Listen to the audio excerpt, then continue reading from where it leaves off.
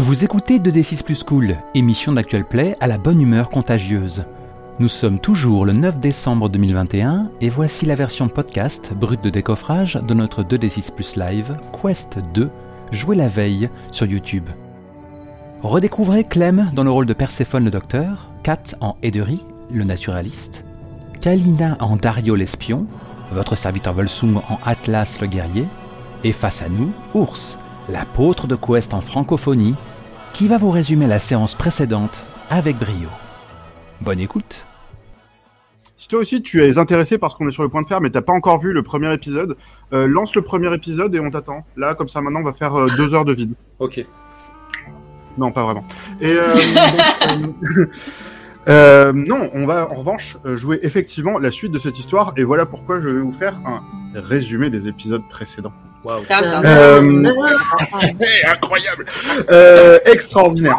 Nous étions devant une équipe, une fine équipe de quatre braves gens qui travaillent en faveur de la graine primordiale, qui est un genre de culte primal qui vient de la forêt, qui sent bon le terroir, et qui est mené par Edery, qui est joué ici par Kat, qui est donc hiérophante de ce culte. Edery a dans son sac une graine, une grosse graine, qui a l'air d'être quelque chose d'extraordinairement dangereux et puissant.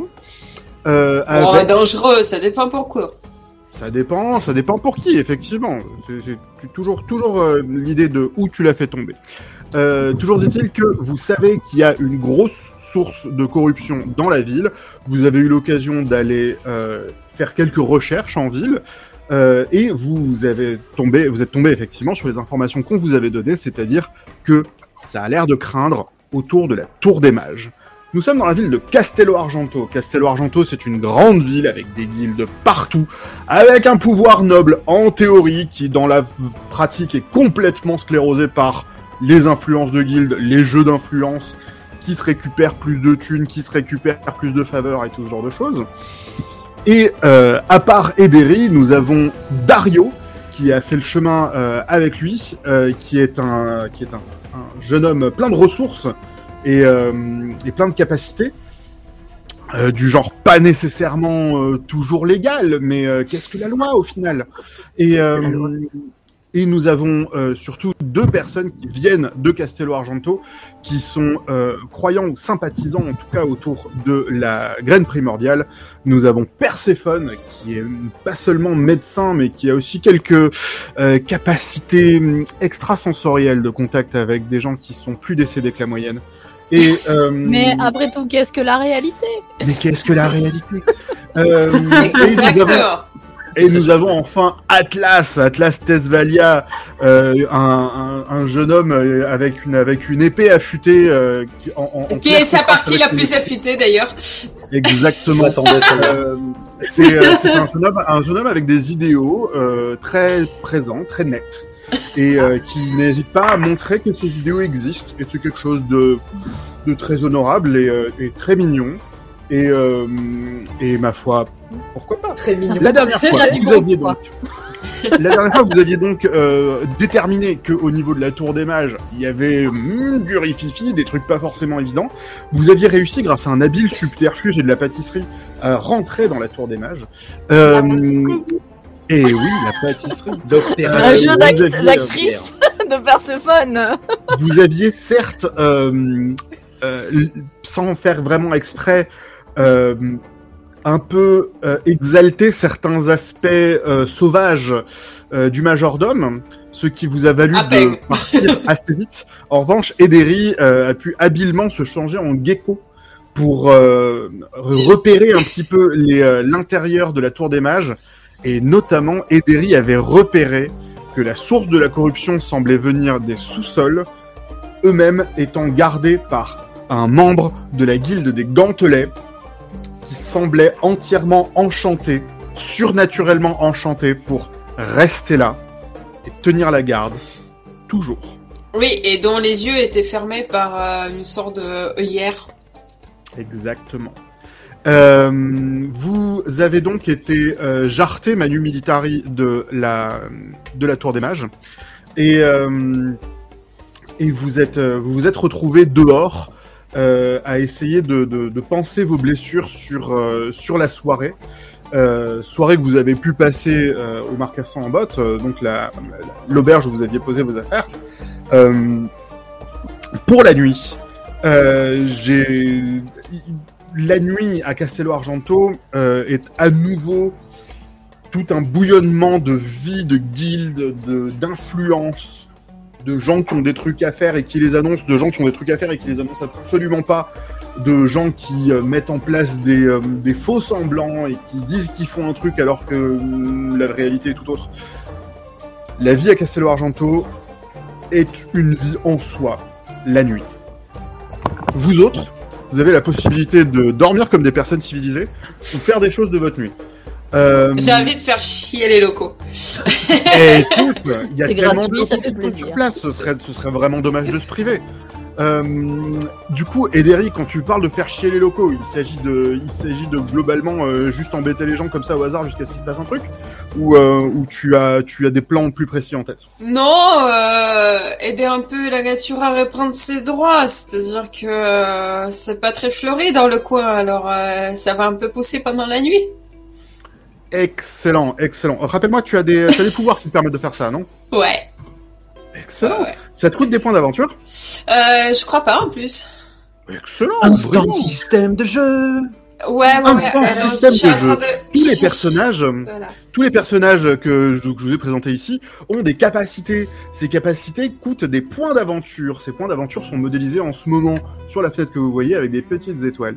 Les points d'aventure, c'est ce qui permet du coup de dire « Hey, j'ai envie qu'il se passe un truc conforme à ma fiche de personnage et à ce que je sais faire. » Ainsi, quand je propose à Kat de canaliser un pouvoir d'Ederi, je lui demande si son pouvoir demande des points d'aventure. Je crois que tu es en train d'utiliser le pouvoir de commandement de la nature. C'est ça. Qui Je viens en de soi- relire. Mhm. Voilà. Donc en fait, il s'agit de soit déclamer un poème, soit chanter une petite chanson qui parle à la nature, qui pourrait plaire aux plantes. Oui. Ce qui est à peu près la totalité de mon répertoire. Et en fait, ça fait germer les graines, ça fait s'épanouir les feuilles. Enfin voilà, tout devient verdoyant. Et donc, Excellent. pour moi, il s'agit de boire de l'agnole, à déambuler dans les rues et à brailler à tue-tête une chanson paillarde sur les branches et la sève qui monte. Très bien. Excellent. Attendez de voir le hiérophante se comporter ainsi. Écoute, le hiérophante apparemment a l'intention de ramener la nature à sa façon. Voilà. Et de fait, à plusieurs reprises dans ton barathon improvisé, tu tombes effectivement sur des sortes de petits squares qui semblent largement laissés à l'abandon. Il y a vraiment personne qui s'occupe Voilà. d'entretenir les plantes. Il y a des vieux arbustes à moitié secs Donc, qui font un peu pitié. tout ça, j'ai envie de le transformer en une sorte de mini bosquet féerique. Et puis, un truc que je veux, c'est de donner la revanche aux arbres qu'on a plantés dans les résidences des riches pour montrer que, regardez, je suis un riche, j'ai un arbre dans mon jardin. Et ben tout ça, ça va pousser, y compris en éclatant des fenêtres à coups de branches, en éventrant Excellent. quelques clôtures par-ci par-là. Alors, ça me va. En revanche, ça correspondrait au pouvoir qui te coûte un point d'aventure. N'hésitez pas à le dire à D'accord. l'antenne, parce que des fois, il y a du système. Du coup, mon but c'est pas de blesser quelqu'un, donc je ne cherche pas à faire des dégâts aux gens. Mais par contre, ouais, si tu veux que je lâche un point d'aventure pour ça, ça vaut largement le coup. C'est clairement l'idée. Donc tu as la possibilité de faire ça, effectivement. Il y a des pouvoirs qui sortent de ton corps et qui se canalisent dans la terre, dans les arbres, dans les arbustes. Et par moment, effectivement, ça va être juste des squares qui refleurissent instantanément, hors saison. Et de temps en temps, effectivement, tu arrives à motiver un peu certains arbres plantés pour la frime, pour qu'ils appuient un peu plus sérieusement sur les structures entières de maisons et que ça aille demander à assez court terme des travaux. Tu vois effectivement qu'il y a un grand arbre qui pousse près d'une sorte de petite chapelle. Et la chapelle en elle-même semble pas prendre mal, mais l'arbre a l'air de commencer en fait à la recouvrir, comme si les branches poussaient autour de la chapelle et comme s'il commençait à la ceindre.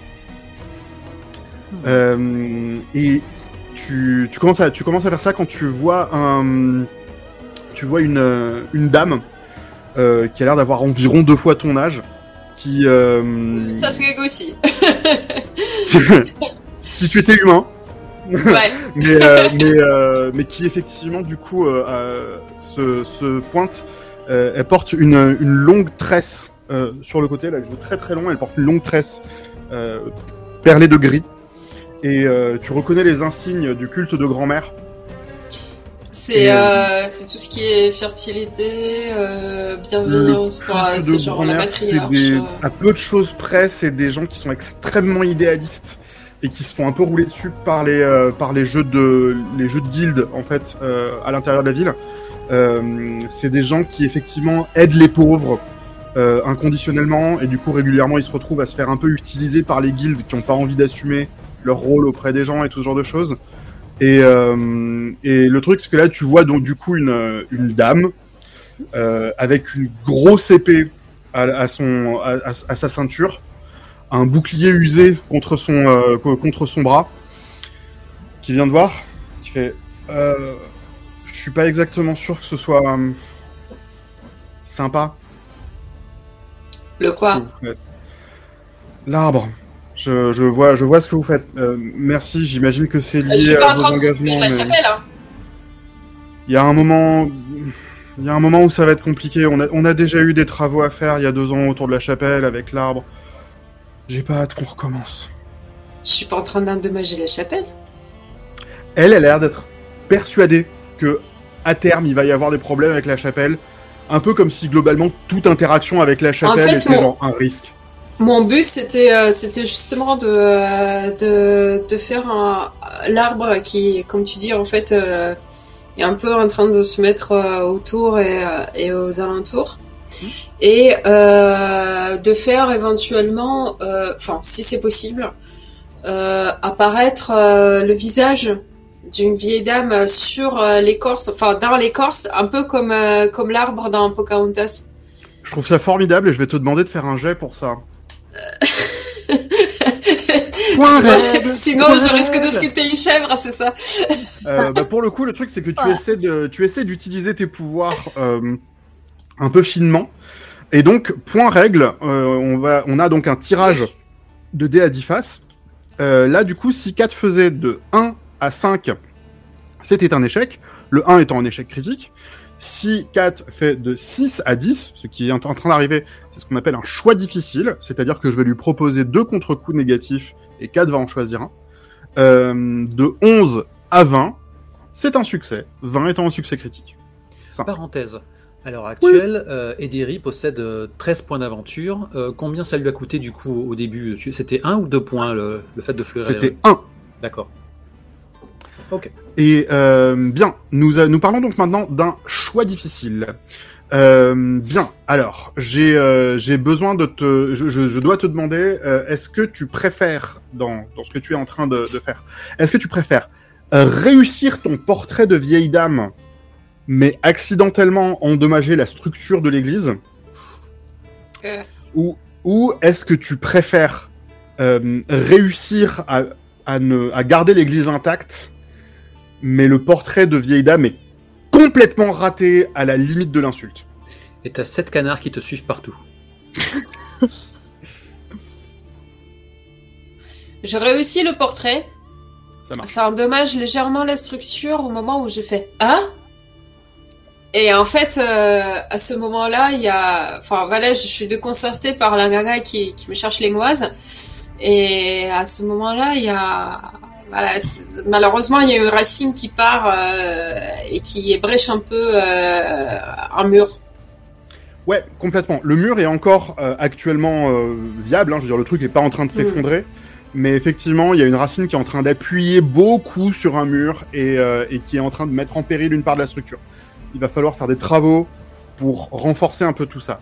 Néanmoins, tu as mis un visage de vieille dame bienveillante, avec un air de légère fatigue correspondant effectivement au symbole de grand-mère. Et du coup, tu as cette vieille chevalière qui te regarde, qui a... Merci, j'imagine. Dario pas me déconcerter. Dario s'avance, parce que du coup Dario colle toujours au basque du hiérophante, hein, sauf mention contraire. Normal. Normal, on va pas le laisser aller se balader tout seul la nuit en pleine ville. Du coup, s'avance et s'interpose légèrement pour prendre l'aggro du potentiel mécontentement. Imaginez tous les dons que vous allez recevoir avec un miracle comme celui-ci. Il y aura, je pense, largement de quoi réparer ce mur. Ceci dit, si jamais il y a des réparations à faire, je vous aiderai comme je peux. Le but, c'était pas d'endommager un quelque Je comprends. Non, mais je comprends la qualité de vos intentions. Je veux juste que vous réalisiez la quantité de travail qu'on a en général. Et que juste ça en fait davantage. Voilà. Toute la population est en burn-out dans cette ville. Ouais, et là pour le coup, je veux dire, on est en train de parler d'une grosse ville. Vous avez vu Castello Argento 2 jours où ça bouillonne dans tous les sens, où il y a manifestement des volontés criminelles un petit peu partout, tout ce genre de choses. Essayez d'imaginer le niveau de burn-out d'une personne qui est purement bonne et engagée spirituellement dans le sens du bien. Vous voyez qu'en fait, au moment où elle dit tout ça, en fait, il y a ma peau qui devient un peu grisâtre et cette espèce de luminescence dans les yeux qui est... Et j'ai un peu la peau qui se craquelle un peu comme l'écorce d'un arbre. J'étais sûr que t'étais une fée, Derry. Ça va bien, jeune homme? T'as besoin qu'on t'emmène au dispensaire? Non, je vais très bien. Non, elle est juste fatiguée, ça va aller. Bon courage à vous, madame. Je vous en prie, allez dans la paix. Et espérons que vous n'ayez pas besoin de nos services. Ça va aller. Bonne nuit à vous. Tu vois qu'elle est en train de... Elle semble être en train d'attendre devant la chapelle. Et pendant que vous vous éloignez, vous voyez qu'effectivement, il y a d'autres gens qui débarquent, manifestement pour demander des services d'ordre religieux. Et le ton commence à monter. Enfin, beaucoup à faire. Question. Ouais. Est-ce qu'il y a un moyen de mettre des lucioles dans cet arbre? Est-ce que j'ai la capacité de l'allumer, en fait? Tu n'as pas directement la capacité de l'allumer, que je sache. Mais éventuellement, tu peux ensuite essayer de chercher quelque chose qui a pas trait des lucioles. Éventuellement, je peux te laisser effectivement, par exemple, chercher du grain ou quelque chose comme ça. Je sais pas exactement comment tu attirerais des lucioles, peut-être de la viande, je sais pas exactement comment marche la luciole. La viande. Écoute, je sais honnêtement pas ce que boulotte une luciole, donc je prends tout. Mais je sais pas exactement ce qui marcherait, mais tu as la possibilité de chercher ceux qui plairaient à des lucioles et amener ça. Ouais, non, je vais demander à notre bout de la nuit pour le coup. Tant pis. Faut demander à qui? À notre érudite. Elle a fait des études, elle a des lunettes et tout. Comment te dire? Des lunettes. Je n'ai pas une grande connaissance en termes de lucioles. Ce n'est pas ce que je pratique le plus dans la vie de tous les jours. Du coup, je ne suis pas sûre de pouvoir t'aider sur le coup. Comment? Tu ne sais pas comment soigner des lucioles? Mais quel genre de médecin es-tu? Non, malheureusement. Perséphone se trouvait donc sur place? Oui, moi je pour suis. savoir. Je suis à l'aise avec l'idée que vous étiez Ouais. globalement tous ensemble pour éviter au moins de laisser Ederi tout seul. J'ai pas vraiment posé la question, notamment de si Ederi embarquait la graine avec lui. Et je me figure que si Ederi a la graine avec lui, vous avez tous un peu la tentation de pas le laisser. Bah, moi, on va pas laisser la graine toute seule à la chambre d'auberge Ouais, de toute façon, donc. de base, la graine, elle est vissée sur mon dos, quoi qu'il arrive, donc. Je pense que la Ouais. nuit, on dort tous en tas, tel des hippies autour de la graine pour être sûr que personne n'y touche. Hey, tout ça Entièrement légitime. Entièrement légitime. La graine primordiale, c'est très sympa, très convivial. On se met tout nu et on se caresse. Et donc, C'est beau la boue. donc, on y arrivera.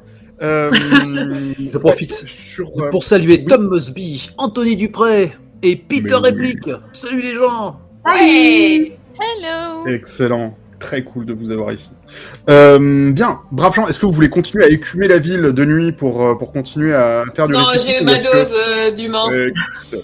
Très bien. Vous avez tous eu une grosse journée et une nuit assez occupée aussi. Vous dormez sans la moindre difficulté. Et le lendemain, le petit déjeuner est fort correct au marcassin en botte. Je ne l'entends pas de cette oreille. Je vais donc m'introduire dans la narration, juste pour spécifier que, vu qu'on n'a pas encore vu l'ombre d'un cheveu blond naïf d'Atlas, Ouais. qu'il a une cervelle de Yop, comme disait son maître, et j'ai fait des recherches, c'est juste un yaourt local, je ne saisis pas la référence. Pendant ce temps-là, en fait, Atlas a encore l'orgueil brisé, le sous-poil cuisant de sa défaite.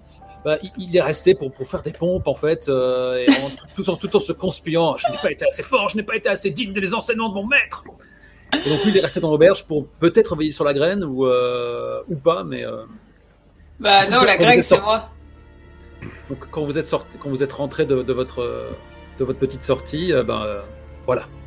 Mettez en Ça plein marche. effort en train de suer comme un cochon. À l'intérieur de l'auberge, effectivement, tu as l'occasion de voir un peu de mouvement, comme il y a un représentant de la guilde des bouches qui passe pour récupérer la cotisation nécessaire à la protection du bâtiment. La guilde des bouches qui s'occupe effectivement de coordonner, aider et sécuriser tout ce qui est bâtiment d'hôtellerie, de restauration et ainsi de suite. Donc même juste en restant à l'auberge, il n'y a pas vraiment de moyen d'échapper à ce maillage de guildes qui continue à vivre à toute heure du jour et de la nuit. Mais c'est une guilde criminelle ou... Quelle guilde ne l'est pas? Ouais.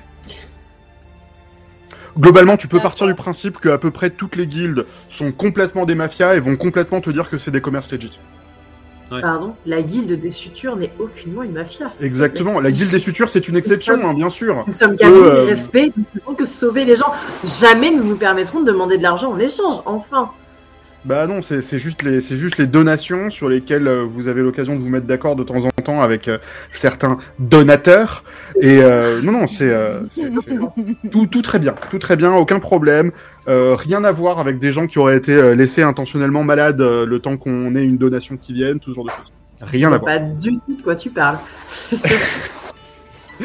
Moi, de toute façon, Exactement je ce préfère genre voir. d'ambiance-là. Les guildes sont toutes, effectivement, se présentent à peu près toutes comme des syndicats et sont à peu près toutes dans la pratique des mafias.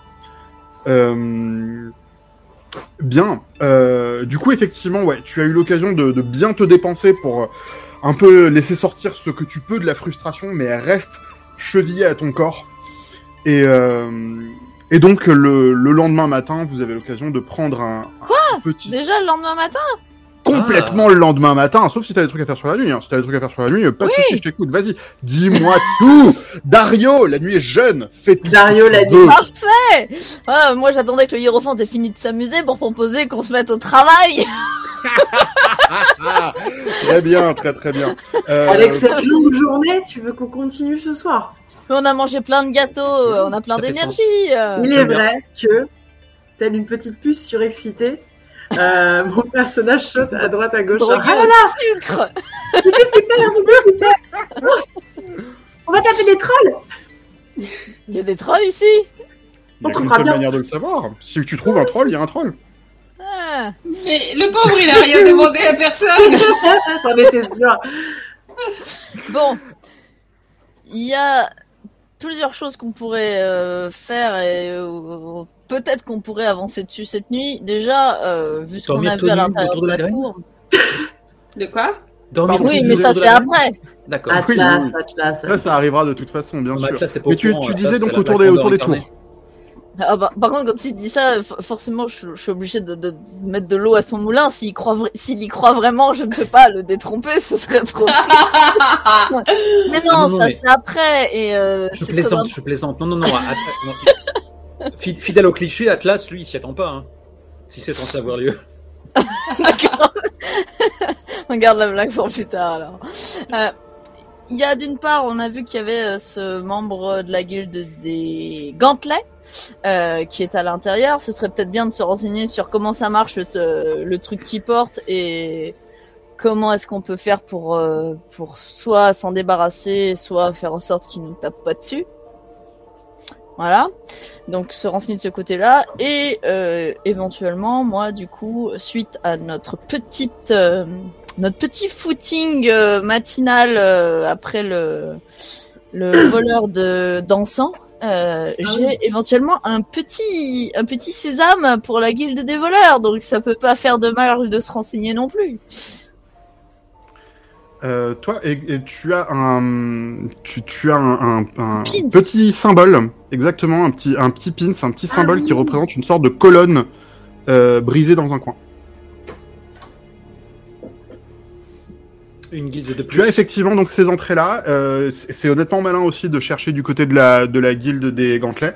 La guilde des gantelets étant centrée sur la sécurité, c'est une guilde qui est également active la nuit, donc tu n'auras pas de mal à trouver des informations si tu as besoin de le faire de nuit, si tu préfères le faire que de jour. Dis-moi, qu'est-ce que tu veux faire? Ben moi du coup je demande au groupe parce que je ne suis qu'un humble barde, ce n'est pas moi qui vais prendre des décisions. Et du coup je regarde le hiérophante. Et du coup, peut-être que quand tu as parlé de ce fameux gardien qui est peut-être une serrure humaine, donc il y a Atlas qui est toujours un peu suant comme ça, qui est assis sur un lit et qui il a des moments comme ça où il est intense, tu vois. Il fixe un coin de la pièce et il fait si les sorciers l'ont placé là sur ce portail, en tant que gardien, qui sait ce qu'il protège? Bah, quelque chose qui est corrompu. Et la graine primordiale pourra en venir à bout, C'est un le peu le rendre but. meilleur. Est-ce qu'on est sûr, genre à 100%, que ça va pas corrompre la graine? Non. Ah, Il y a le jeune guerrier qui son regard qui va du naturaliste mystérieux au barde jovial, en cherchant lequel est le plus dans le vrai. En fait, dans cet univers, il n'y a absolument rien qui soit à 100% sûr.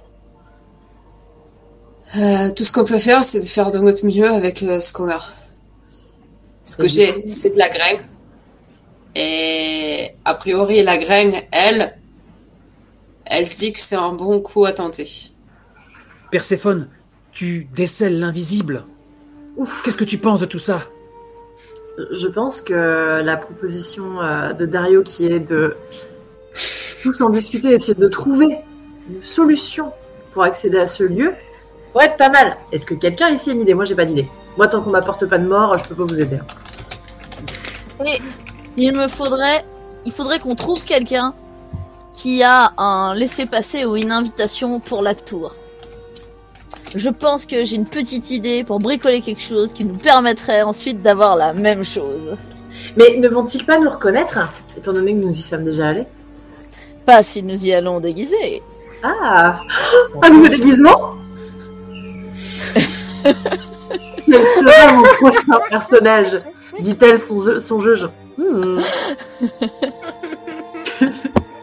À la fin de cette campagne, on va retrouver Perséphone qui aura abandonné la médecine, qui se lancera sur les planches, ce sera magique. Très bien. Dario, est-ce que tu as envie de bricoler un dossier? Ah, Oui, bien sûr. Je vais bricoler Excellent. un dossier. Point règle. Pam, pam, pam, Point pam. règle. Bien, nous avons dans notre équipe un espion. L'espion, un de ses points forts, c'est le fait qu'il a la capacité de bricoler des objets. C'est pas forcément des objets qui sont très solides, c'est des objets qui peuvent se péter d'une manière ou d'une autre et tout ça, mais il peut néanmoins avoir une sorte de source d'objets magiques. Parce qu'il est comme ça, il peut bricoler des trucs. Dario, entre la dernière session et cette session-ci, a acquis une nouvelle capacité qui est un de ses objets. Aussi, tu as la capacité de trouver le matériel qu'il te faut, bricoler tout ça, tu vas me dépenser 2 points d'aventure pour fabriquer ce qu'on appelle un dossier. C'est-à-dire, à peu de choses près, une sorte de serviette cartonnée à 4, à peu de choses près, mais qui semble porteuse de... Comme si c'était une sorte de buvard un peu curieux, un peu étrange, avec un feuillet transparent dedans qu'on comprend pas exactement comment ça marche. Et je te laisserai plus tard, du coup, en faire l'usage qu'il faut. En attendant, du coup, est-ce que vous voulez profiter de la nuit pour vous aventurer dans la ville, ou est-ce que vous préférez remettre au matin ? En attendant la création de cet étrange objet que veut faire Dario, est-ce que nous avons d'autres plans pour la suite? Il va se renseigner sur la guilde des gantelets. qu'est-ce que Très c'est? bien. Ok. Et moi, pendant ce temps, je vais assommer le DJ qui nous met une musique démesurée à cette question assez bête. Un truc plus pépère, voilà. Plus calme. C'est très bien. Eh bien, allons-nous les voir ce soir? Ou est-ce qu'on attend d'avoir enfin une nuit de sommeil dans les pattes? Moi, je me dis que ça peut être pas de trop de prendre une nuit de sommeil parce qu'en plus j'étais blessée. Je crois que Perséphone aussi a été blessée. Ah oui, Vous c'est avez vrai. été quelques-uns à prendre des coups, et si vous dormez demain matin, vous serez tous en pleine forme. C'est vrai, c'est vrai. Et Ah, aussi, je souffre. et en plus de ça, Ederi a passé les 3 quarts de la journée à picoler comme un pourri.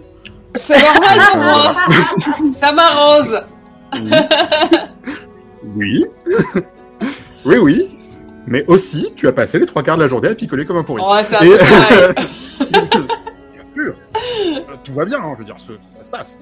Trop bien leur alcool de gagas. Je me rappelle. Naturellement. Salut donc, Pierre du Mercier, salut Viserès. coup, est-ce que, du coup, il y a un petit consensus autour de dormir? Ah Ouais. mais moi je demande personne. Au moment donné, je finis ma bouteille genre vraiment comme ça. Après quoi, je fais pouf. Je crois que Et après vous entendez un léger. On dirait bien que le hiérophante est devenu un demain-offante. À ce moment-là, Dario s'arrête de mélanger des trucs chelous dans lesquels il trempe des papiers pour prendre le hiérophante, le mettre dans le lit, Adorable. le border, Oh. esquisser quelques notes de berceuse sur sa guitare, et après retourner faire ses trucs shady. Oh. Très bien.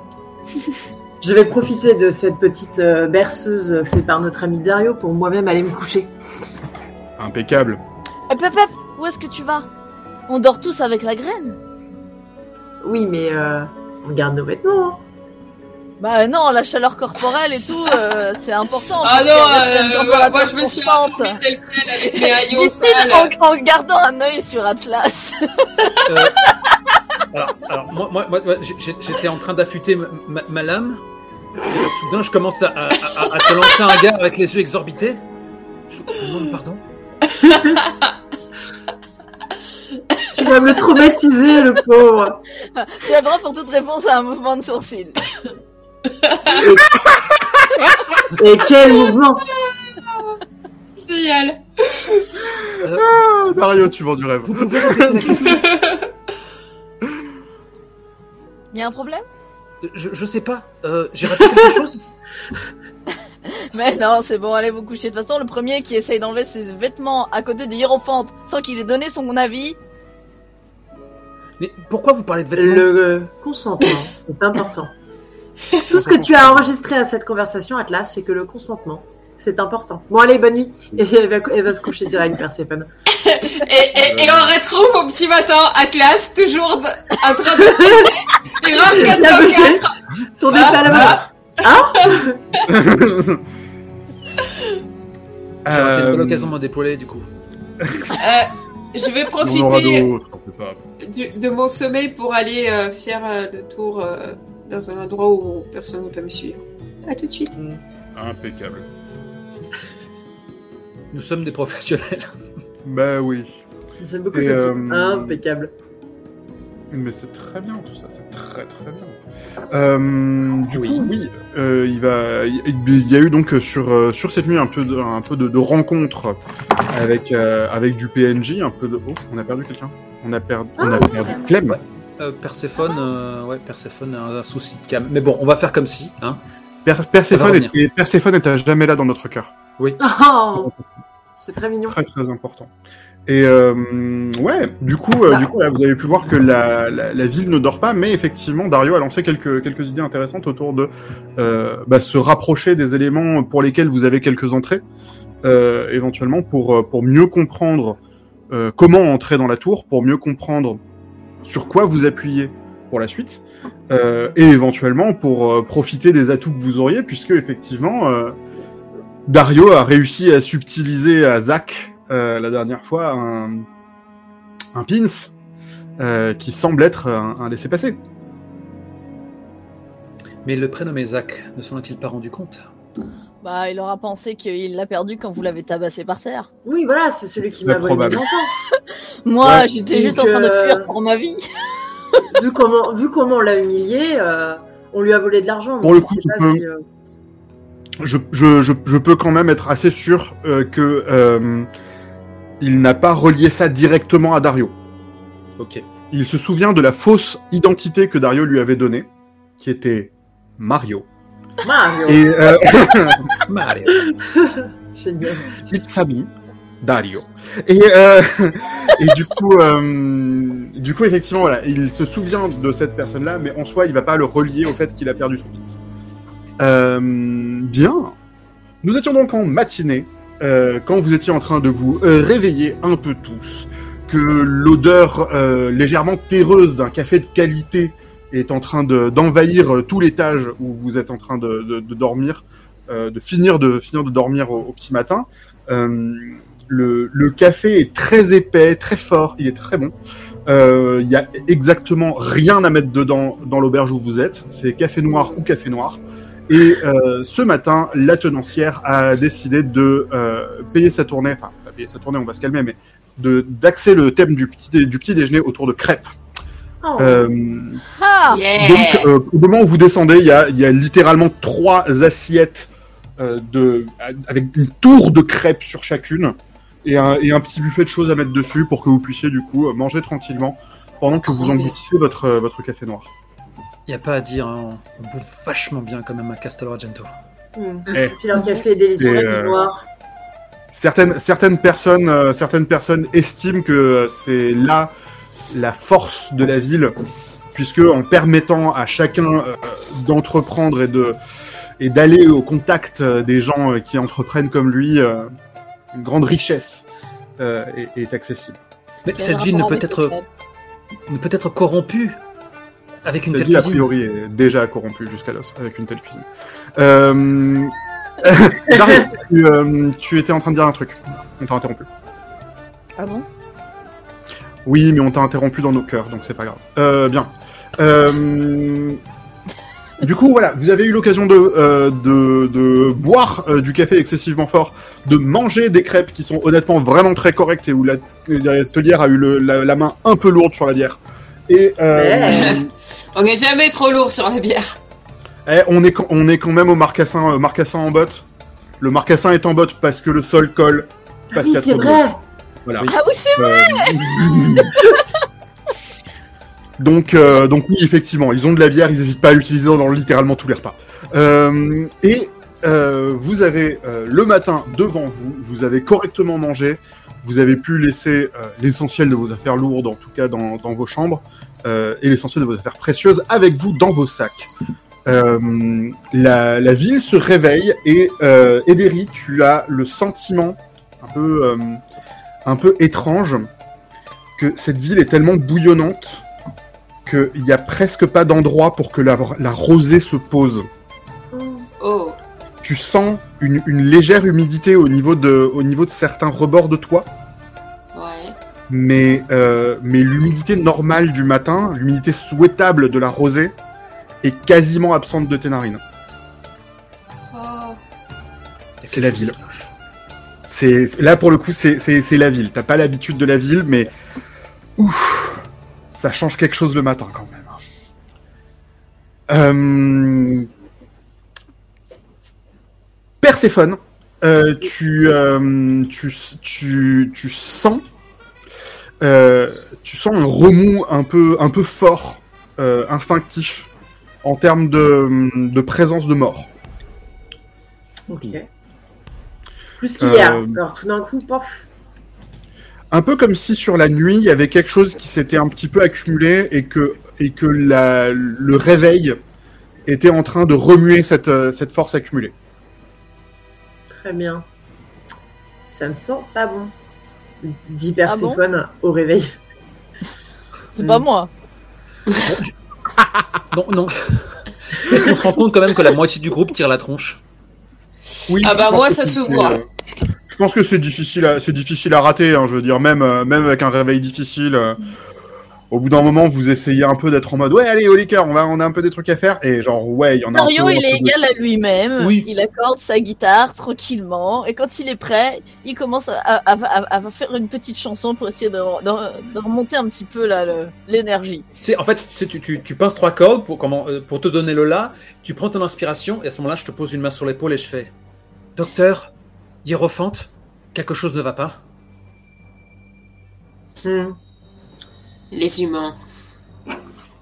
Et en fait, tu me vois sur le lit. Je suis assis en tailleur avec la couverture sur la tête. Et il y a juste...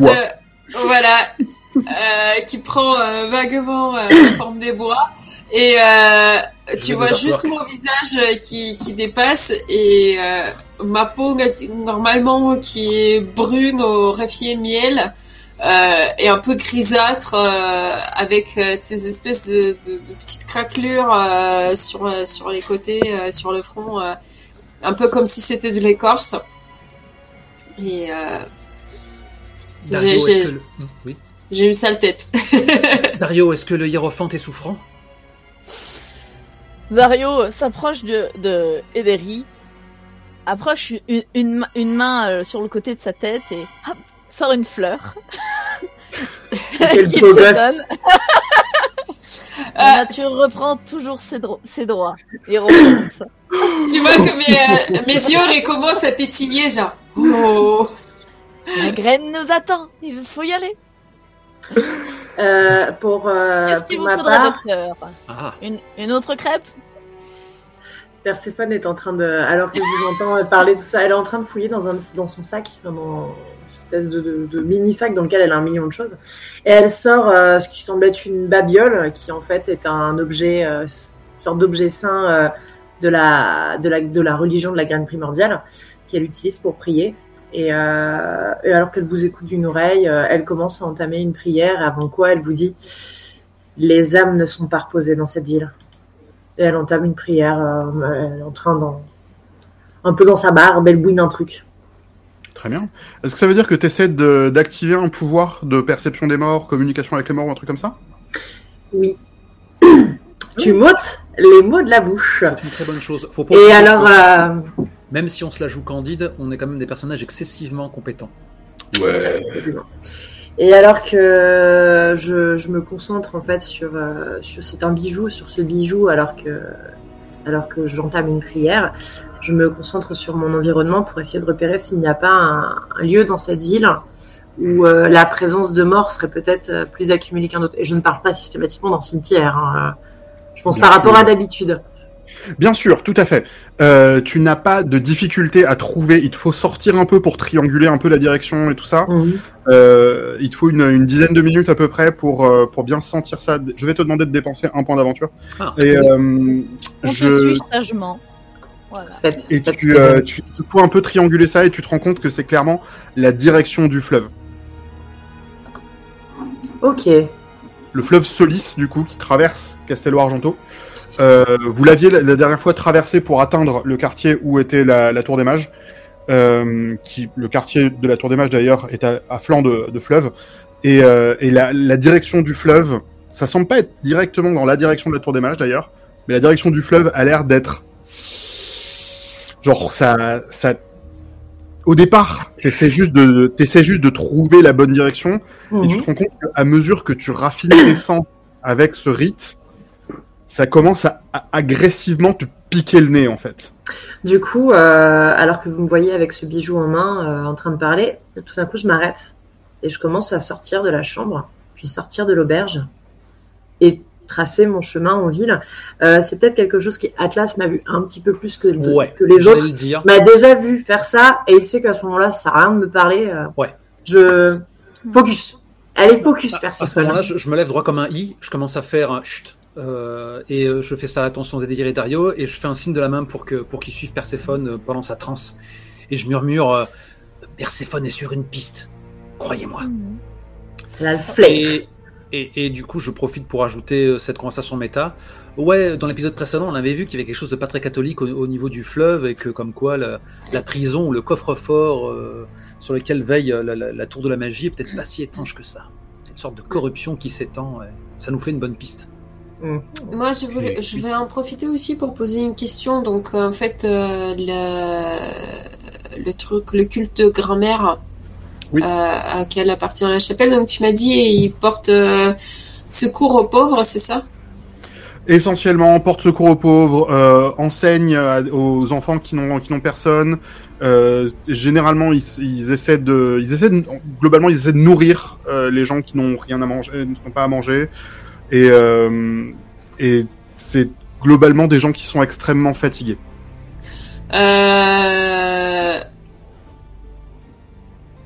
Du coup, en fait, je vais prendre quelques crêpes. Et les mettre dans un sac. Et si on a l'occasion, j'aimerais bien repasser par la chapelle plus tard. Et, il n'y a aucun problème. Et distribuer nettement plus de crêpes.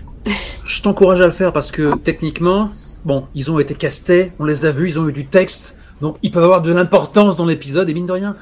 Les crêpes Oui, tout à fait. Évidemment, les crêpes. Les crêpes étaient secrètement les personnages centraux de cette campagne. Bien sûr. La prochaine session, vous ne jouez pas vos personnages, vous jouez chacun une crêpe. Oh, j'en ai toujours rêvé. Génial. Tu as décrit le culte comme étant sans doute le culte le plus bénéfique de tout Castello Argento et de loin.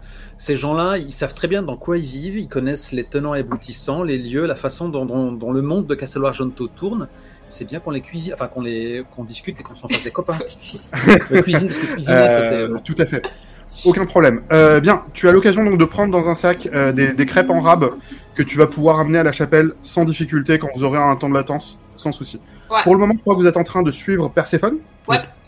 Vous êtes en train de suivre Perséphone qui effectivement est en train de se rapprocher du fleuve. Et Perséphone, tu sens, c'est quelque chose qui est un peu agressif en vérité au niveau de tes sens affinés et très, très particuliers. Ça commence à devenir un peu physiquement douloureux en fait d'être là. Tu commences à t'approcher d'un entrepôt de la guilde fluviale. Et tu as la certitude que dans cet entrepôt, à un endroit, l'entrepôt est grand, hein, donc c'est pas un truc on n'est pas en train de parler d'un charnier complet, mais il y a un endroit dans cet entrepôt où il y a une quantité inhabituelle de gens décédés depuis pas longtemps. Que je sens ça ce matin, mais que ce n'est pas quelque chose que je sentais hier. Exactement, c'est vraisemblablement un truc qui est arrivé sur la nuit. Donc, à savoir que la compétence que j'ai utilisée s'appelle Sens de mort pour pouvoir sentir les créatures mortes à proximité. Et ça me permet de savoir depuis combien de temps et ça me permet de savoir la nature de leur mort, c'est-à-dire si elle est naturelle, accidentelle ou si c'est un meurtre. Ça n'est ni naturel, ni accidentel. Comme c'est étonnant. Du coup, en arrivant dans l'entrepôt, je m'arrête net. Pour le coup, devant l'entrepôt, il y a 2 personnes qui sont en train de taper un petit coup de ménage et un gros bras qui te cherche très clairement du regard au moment où tu t'approches. Que j'ai déjà rencontré avant ou pas? Non, jamais. Ok. J'imagine Donc, que tu t'es figé. T'es sorti de Lorsque ta transe. l'on arrive voilà, devant l'entrepôt, à quelques mètres, je m'arrête d'un coup. Ok, Trésor, maintenant tu te casses. Je fais pas attention. Attends. Excuse-moi. Je veux pas non plus te couper la parole. Vas-y. Je me retourne vers Atlas et je fais Atlas, on va avoir besoin de rentrer dans cet entrepôt. Qu'est-ce que tu as vu? Il y a un problème là-dedans. Quel genre de problème? Le gros bras commence à s'approcher, il vous interrompt, très clairement. Il s'approche de vous, il bouscule Perséphone de manière très délibérée. Je veux dire, il cherche à montrer qu'il est là pour faire chier, en mode « Bon, vous vous cassez maintenant, en fait. C'est bon. » Je le bouscule, moi aussi. T'es pas chez toi ici. Là, c'est les terres de la guilde fluviale. Ces terres appartenaient à la nature bien avant que vous soyez ici. Et qui sort une masse. Je lui projette les épines à la gueule. D'accord. Ok. Il va quand même avoir moyen de te mettre un coup à travers... Enfin, tenter en tout cas de te mettre un coup avant que ceci arrive. Non. Certainement pas. Attends. Dario Ah, pardon, Dario, t'as un fait pour ça. Instant système. Je voudrais juste, avant qu'on passe dans l'instant système, dire au moment où le gars de la porte a commencé à interpeller Perséphone dès le début, Dario, lui, il a continué à marcher comme s'il n'était pas avec cette bande de troubles fêtes là qui s'arrête et qui regarde bizarrement à l'entrepôt, et il a continué à marcher l'air de rien. Aucun problème. À faire l'outsider. Du coup, Atlas, t'es en train de parler d'essayer de prendre un coup pour quelqu'un d'autre, c'est ça? Interception. Oh. Si un PNJ à proximité s'apprête à attaquer quelqu'un, vous pouvez vous interposer pour intercepter l'attaque. Excellent. Donc, le coup est censé partir sur Ederi et il va donc partir sur Atlas. Je vais donc révéler le jet que je viens de faire. C'est un 20 Atlas. Ah oui, j'ai oublié de vous dire que donc vous étiez tous revenus au maximum de vos points de vie, donc 10. D'accord. Mais toi, Atlas, tu vas pouvoir redescendre à 6 parce que tu viens de te prendre 4 dégâts dans la face. Non mais intercepter, ça veut dire juste faire bouclier humain. Dans ce cas, la capacité est pas géniale. Mais je peux pas lui, je sais pas, d'un coup de lame trancher la massue qui s'apprête à me changer à l'état de crêpe puisqu'on reste... Dans l'état actuel, c'est uniquement quelque chose qui te permet de prendre des coups à la place de quelqu'un d'autre. T'as d'autres capacités qui existent qui t'aident à mieux encaisser, t'as des capacités qui existent en général qui font que tu vas être plus résistant que d'autres ou des trucs comme ça. Cette capacité te permet simplement de prendre un coup à la place de quelqu'un d'autre. Je vais pas te mentir, un coup critique sur Ederi, il y aurait peut-être eu une connerie avec la graine. Ok, et bien dans ce cas, au Sans moment regret. où t'as Ederi qui s'apprête à faire son Kurama esprit renard, à balancer des plantes, en fait je me suis t'as juste un cut, tu vois, un cut sur l'homme montagne qui abat sa masse, et puis poum, j'apparais avec le bouclier et je vais m'enfoncer dans le sol, je pense. Tout à fait. Il arrive effectivement à mettre un coup critique qui était parti pour mettre une très très sale gifle sur Ederi. Cette très très sale gifle va donc effectivement s'abattre sur ton bouclier et tu sens tes pieds qui s'enfoncent dans la terre meuble. Tu as très mal au bras qui a encaissé le bouclier. Mais C'est aïe. ce qui représente donc les 4 points de vie que tu as perdus. Mais tu es néanmoins debout et le gars est genre complètement surpris en mode qu'est-ce que tu fous là? Est-ce que je peux utiliser du coup ma sneak attack vu qu'il y a Tu eu peux une attaque? complètement utiliser ta sneak attack, j'aimerais savoir ce que tu veux en faire. Alors, point système. Une fois par tour, quand un ennemi à proximité attaque une créature qui n'est pas moi, je peux profiter du fait qu'il se focus sur autre chose et je peux immédiatement me déplacer derrière eux et exécuter une des actions suivantes. Je peux soit faire une attaque basique, soit, alors si c'est un PNJ basique ou un sbire, l'incapacité en touchant un de ses points de pression. il tombe au sol inconscient pour les 10 prochaines minutes. Ou alors le tuer si c'est pareil un sbire ou un PNJ lambda. Quel effet as-tu envie de mettre en place? Le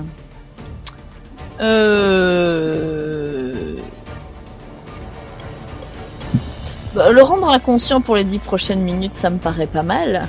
C'est plutôt bien. C'est plutôt bien. C'est plutôt bien. Tout à Bien, fait, je j'aimerais que tu pense nous donc un point racontes du coup, comment ça se passe. Tu vas dépenser ton point d'aventure et j'aimerais que tu nous racontes du coup. D'ailleurs, Vols, est-ce que ça t'a coûté un point d'aventure d'intercepter?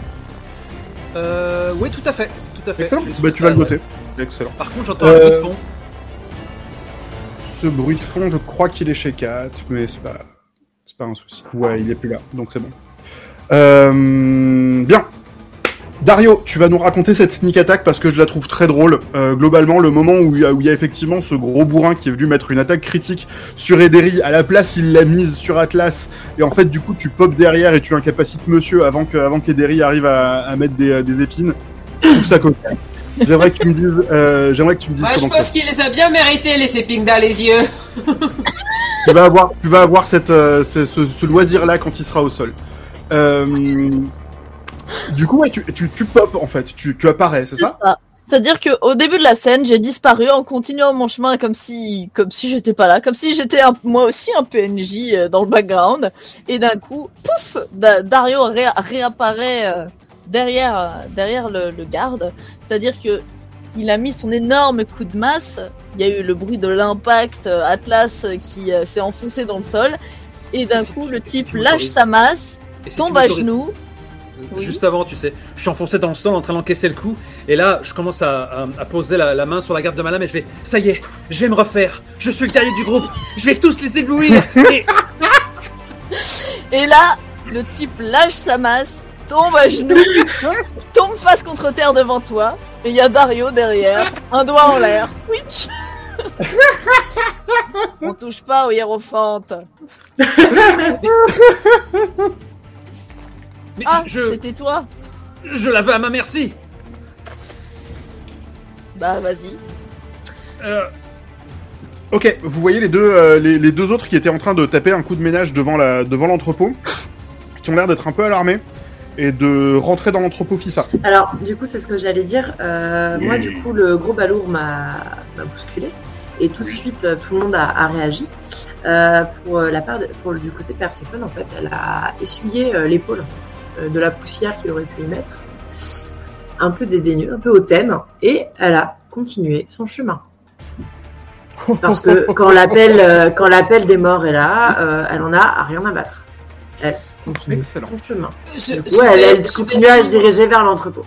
Je vais suivre Perséphone en profitant bien de passer sur le corps du gars comme sur un tapis. Ah oui. Et Dario emboîte le pas à Ederi. Tranquille, détendu. Super. Je masse mon bras endolori et j'essaie de rattraper la bande. Voilà, par contre, en passant à côté d'Atlas, je lui pose la main sur l'épaule, un remerciement, tu sais, genre tapoter, genre merci camarade, quoi. C'est un bro. Voilà. Rien, c'est naturel, hiérophante. J'ai une sorte de signe de déférence. Excellent. Alors juste qu'on soit très clair, vous avancez vers l'entrepôt où il y a des gens qui vous ont vu mettre à terre le gros bras. Vous êtes vraisemblablement attendu à l'intérieur, on va pas se mentir. Oui. Vous n'avez pas de naïveté à ce sujet. Oui. Okay. Je voulais juste qu'on soit très clair autour de ça. Du coup, lorsque j'arrive j'imagine que j'arrive en première, lorsque j'arrive dans l'entrepôt, qu'est-ce que je vois? Pour savoir qu'est-ce que va dire Perséphone. Ok. Ce que tu vois, d'abord en fait, c'est des espaces qui sont très bien scindés. On est en train de parler d'un grand entrepôt qui sert à garder des marchandises qui ont vocation à venir de plus haut dans le fleuve, à repartir plus loin dans le fleuve, à être réparties dans la ville, à être réparties à l'intérieur de la région. C'est un des centres névralgiques du commerce de la guilde fluviale. Et donc c'est un endroit qui est très bien organisé, très bien scindé en différents endroits. Ce que tu sens, très clairement, avec tes sens aiguisés, tes sens de mort, c'est qu'il y a une division de cet entrepôt où on a caché des cadavres frais. Ok. Ils sont pas étalés, répartis partout. Il y a clairement eu du meurtre. On a pris les corps, on les a cachés quelque part. Là. Toi, tu saurais trouver... Effectivement, pour nos auditeurs, il faut que vous sachiez que 2D6 plus cool réprouve le meurtre. Oui. Et, Le meurtre, c'est pas bien. exact. C'est le méchant. Le meurtre, 1 étoile non recommandée. Et du coup, vous avez... du coup, toi, Perséphone, tu sens qu'il y a effectivement, à peu de choses près, un container dans lequel il y a effectivement une grosse énergie de mort. Ok. Le reste de l'endroit a l'air d'être utilisé de manière normale. Et surtout, au moment où tu ouvres la porte et où tu rentres, le premier truc qui est très clair et qui va te causer des ennuis, en fait, à très court terme, c'est le fait que vous êtes attendu par une demi-douzaine de personnes avec des arbalètes. Ok. En fait, un des buts de suivre Perséphone, c'était justement comme elle est dans la transe et qu'on sait qu'on est attendu à l'intérieur, c'était aussi de sécuriser pour qu'elle elle se prend pas les trucs dans la gueule, quoi. Alors, Ça marche. Il y a trois carreaux qui partent. Les 2 premiers, ça va être pour Perséphone. Le 3e, ça va être pour Ederi. il ne me laisse Et, même pas parler, quoi. On est sur aucun respect, les garçons. Oh. Alors, Perséphone va À prendre 4 l'antenne, dégâts. rappelez-vous, les gens écoutent surtout les actuels plays plus qu'ils ne les regardent. Un 18, un 14 et un 8. Exactement. Le 18 et le 14 sont des succès complets. Donc des attaques qui portent sur Perséphone. 2 attaques à 2 points de vie chacune. Perséphone perd 4 points de vie. Et un 8 qui va essayer en tout cas de toucher Ederi. On est en train de parler d'un choix difficile. Ederi, est-ce que tu veux que... J'y arriverai. Non, c'est pas toi qui choisis en vérité, puisque c'est eux qui font un choix difficile. Ederi, tu perds 1 point de vie. Ok. Aïe aïe aïe. Bien. Là, effectivement, ils en sont là, et le premier truc que t'entends quand voilà, la porte s'ouvre, vous prenez ces carreaux, et immédiatement, il y a le coup de « Vous n'êtes pas chez vous, cassez-vous ! Au nom de la guilde fluviale, il y a des règles ici !»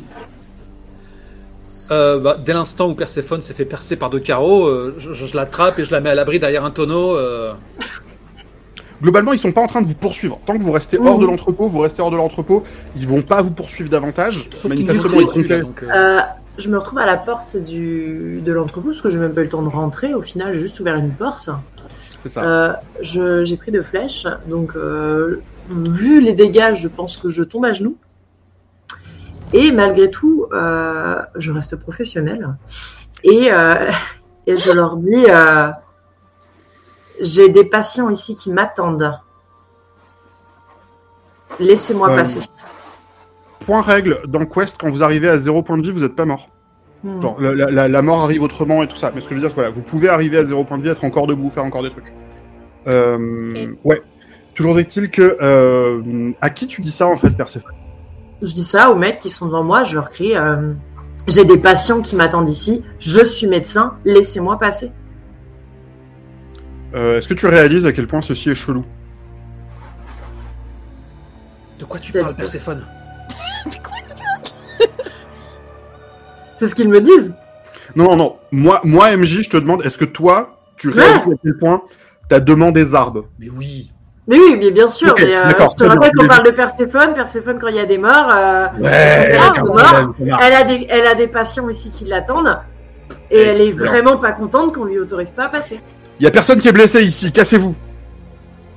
Qu'est-ce que tu as vu, Perséphone ? L'ironie dramatique m'étouffe. Moi, par contre, il commence à vraiment me chauffer les écoutilles, les humains qui habitent dans cette ville. Et en fait, ils sont que 2, c'est ça ? À l'intérieur, ils sont une demi-douzaine. Ils sont Question. Est-ce que mon pouvoir de Steel Sprout, est-ce que ça peut s'appliquer au groupe ? Ou est-ce que c'est un seul objet ? En fait... Alors... Voilà. Qu'est-ce que c'est que le Steel Sprout ? On va prendre un petit temps pour regarder ça. C'est un truc qui te permet de changer un objet de métal en plante. Ouais. Mais du coup, c'est un seul objet, ça peut pas marcher sur les armes du groupe. Tu peux l'utiliser plusieurs fois, sur plusieurs objets. Ouais, mais à chaque fois, il faut que je paye, j'aurai jamais assez de... À chaque fois, il faut que tu payes. Il faut que tu saches que je ne sais pas ce que tu es en train d'essayer de faire. Non, bah, en fait... L'arbalète en laitue. C'est ça, mais le problème, c'est qu'il y a une bonne demi-douzaine d'arbalètes, donc j'aurai jamais suffisamment de... Quoi, c'est 2 points pièce, c'est combien? C'est 2 points pièce. Ensuite, t'as pas non plus besoin de neutraliser littéralement tout le monde. Avec un coup de Steel Sprout, tu mets HS une arbalète. Ouais, mais est-ce que ça va forcément intimider les autres? Pas sûr. Pendant qu'ils sont en train de se chamailler. Par contre, un tigre au plein milieu, ça devrait les calmer, non? J'allais vous dire, les gars, cassons-nous, allons voir les soldats, quoi. Faisons venir quelqu'un d'autre. Non, on va faire venir un truc. Est-ce que je peux te chevaucher? J'ai toujours rêvé de faire ça. Non. Ça On a dépend, tu te mets à Dario poil, qui essaie de beau parler. gosse. Brave Jean, on a Dario qui essaie de parler. J'ai besoin de savoir ce que Ouais. Dario.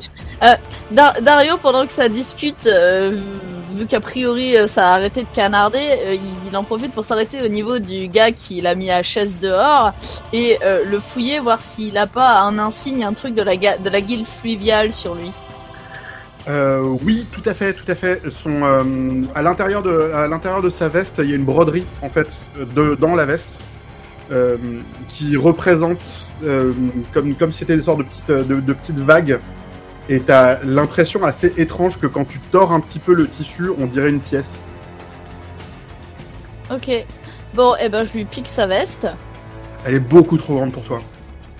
C'est pas grave, parce que je pars dessus, je remets d'autres parties de mes vêtements qui cachent le fait que c'est pas ajusté. J'ai l'habitude. Aucun problème, ça marche.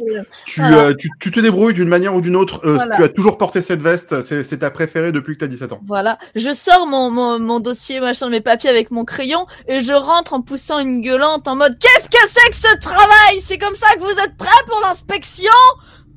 Je vais avoir besoin que tu me lances un dé parce que je trouve ça merveilleux. C'est-à-dire que les mecs t'ont pas vu piquer la veste. Ils étaient trop occupés par notre charme à tous les trois en même temps. Bah, la porte est... Et par un gros tigre au plein milieu. Bah oui, ils ont à peine laissé le temps que la porte s'ouvre pour nous tirer dessus. Ils ont même pas cherché à savoir qui on était. Allez, 12. 12. C'est un 12, c'est donc un succès. Cool. Il faut que tu saches que là, immédiatement, tu vois, tu rentres dans la pièce, tu vois effectivement 6 personnes avec des arbalètes qui sont tendues en direction de la porte et qui sont complètement stupéfaits. T'en as 5 qui baissent immédiatement les arbalètes, qui baissent immédiatement les yeux. T'en as juste un qui pose son arbalète sur son épaule et qui est là. On n'avait pas d'inspection prévue. Parce que vous croyez qu'on va vous prévenir pour toutes les inspections, histoire que vous puissiez cacher toutes les petites irrégularités, tout ça? Évidemment qu'on vous a pas prévenu pour celle-là! Tu vois qu'il se rabène, il garde son arbalète sur son épaule. Tu vois qu'il est là en mode... C'est quoi? Enfin... Ederi, on charge. Hein. Ah mais bon, en fait quand il commence à faire son malin, je fais un grognement bien menaçant en se tournant bien vers lui et en montrant bien la totalité de mes crocs. Alors, Bon, par contre, Géo, est-ce que tu peux déduire 3 points d'action pour ce pouvoir, Alors, s'il te plaît? je sais pas qui est ce Gio. Moi, je connais Volsung, donc je soustrais Excuse-moi. On y arrivera. 3 points. Donc, je te soustrais 3 points d'aventure. C'est justement instant système de jeu. C'est quoi en fait ce truc? Tu peux changer de forme. Bah, c'est ce qui m'a Et permis oui, de Ederi, devenir un gecko. Et moi, je Ederi charge a la possibilité de sans tout changer avoir en le- animal. Je charge sans avoir la capacité. Parce que ces hommes en armes Par abritent contre, des cadavres et ont Dario- blessé mes amis. Dario, enfin voilà, quand il a commencé à engager la conversation, il vous a fait un signe en mode Oui, parce que moi, mon but, c'est de faire une sorte de, tu sais, chien de garde, quoi. Tu vois, Dario est en train de faire son speech. Le type, il commence à lui chercher l'lingoise. Je fais un peu mon chien de garde. Voilà. Yes. Ferme ta gueule, quoi. Excellent. Donc tu vois qu'effectivement, au début, la personne qui semblait être plus in charge a donc essayé de parlementer un peu avec Dario en gardant son arbalète en main. Et au moment où il y a Ederi qui débarque en tigre, il est là en mode...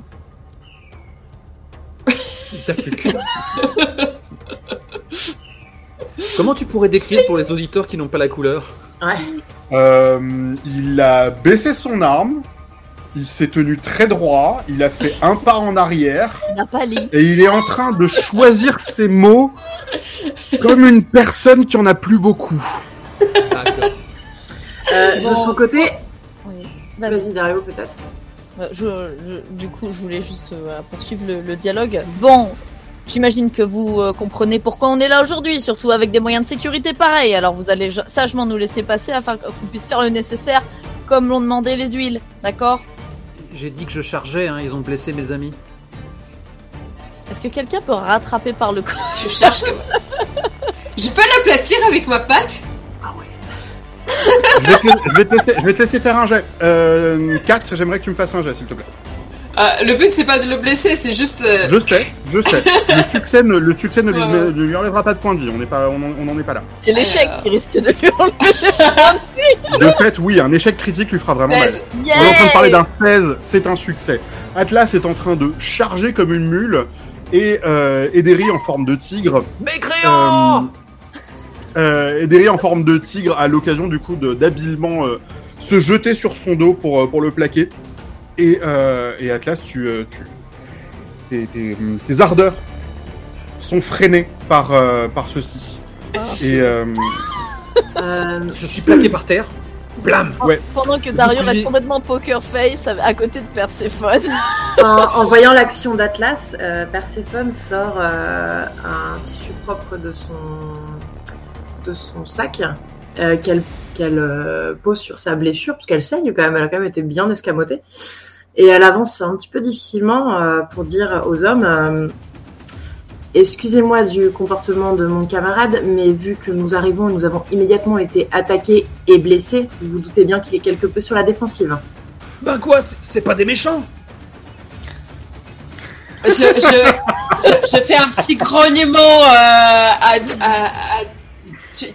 tu sens bien la grosse gueule de tigre avec des crocs aussi grands que ton oreille. Et qui fait... Donc ouais, le chef en question, du coup, la personne qui était un peu en train de gérer ça, c'est un type qui est très grand, qui est très mince, qui a des longues boucles d'oreilles avec des qui ont l'air d'être très finement faites, avec beaucoup de petites pièces qui semblent légèrement teintées à chaque fois qu'il bouge. Et ses cheveux sont tressés le long de sa tête et se rejoignent juste derrière dans une toute petite couette. Cool, on a le même style. Moi aussi j'ai des boucles d'oreilles et des tresses. Il est très nettement moins beau que toi. Oui. Évidemment. Ça va sans He's dire. average. Du coup, ouais, il a l'air d'être tenu en respect par la présence du tigre. Il a également l'air de ne pas comprendre ce qui se passe. En revanche, tu vois qu'il fait un grand geste de main pour que les autres, genre, se reculent. On laisse passer. On va avoir besoin d'avoir une grosse explication à la prochaine réunion de la guilde. C'est pas des manières de faire.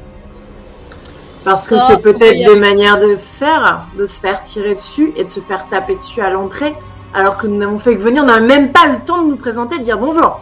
C'est le protocole. Non mais vous êtes complètement cinglés. Ah, de ce point de vue-là, ils ont Je suivi vais pas le vous protocole, permettre. on peut pas C'est la leur- guilde. on peut pas leur Je vais pas vous permettre, c'est la guilde fluviale. La guilde fluviale a ses règles et ses règles sont entièrement raisonnables. Ah, il a raison, très cher collègue, il a raison.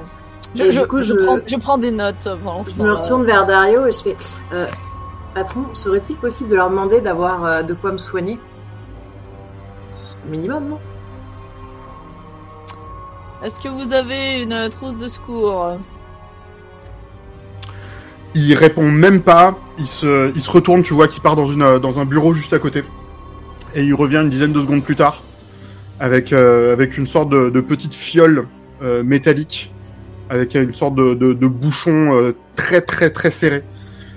Et il le passe à Perséphone pour vous apprendre le règlement.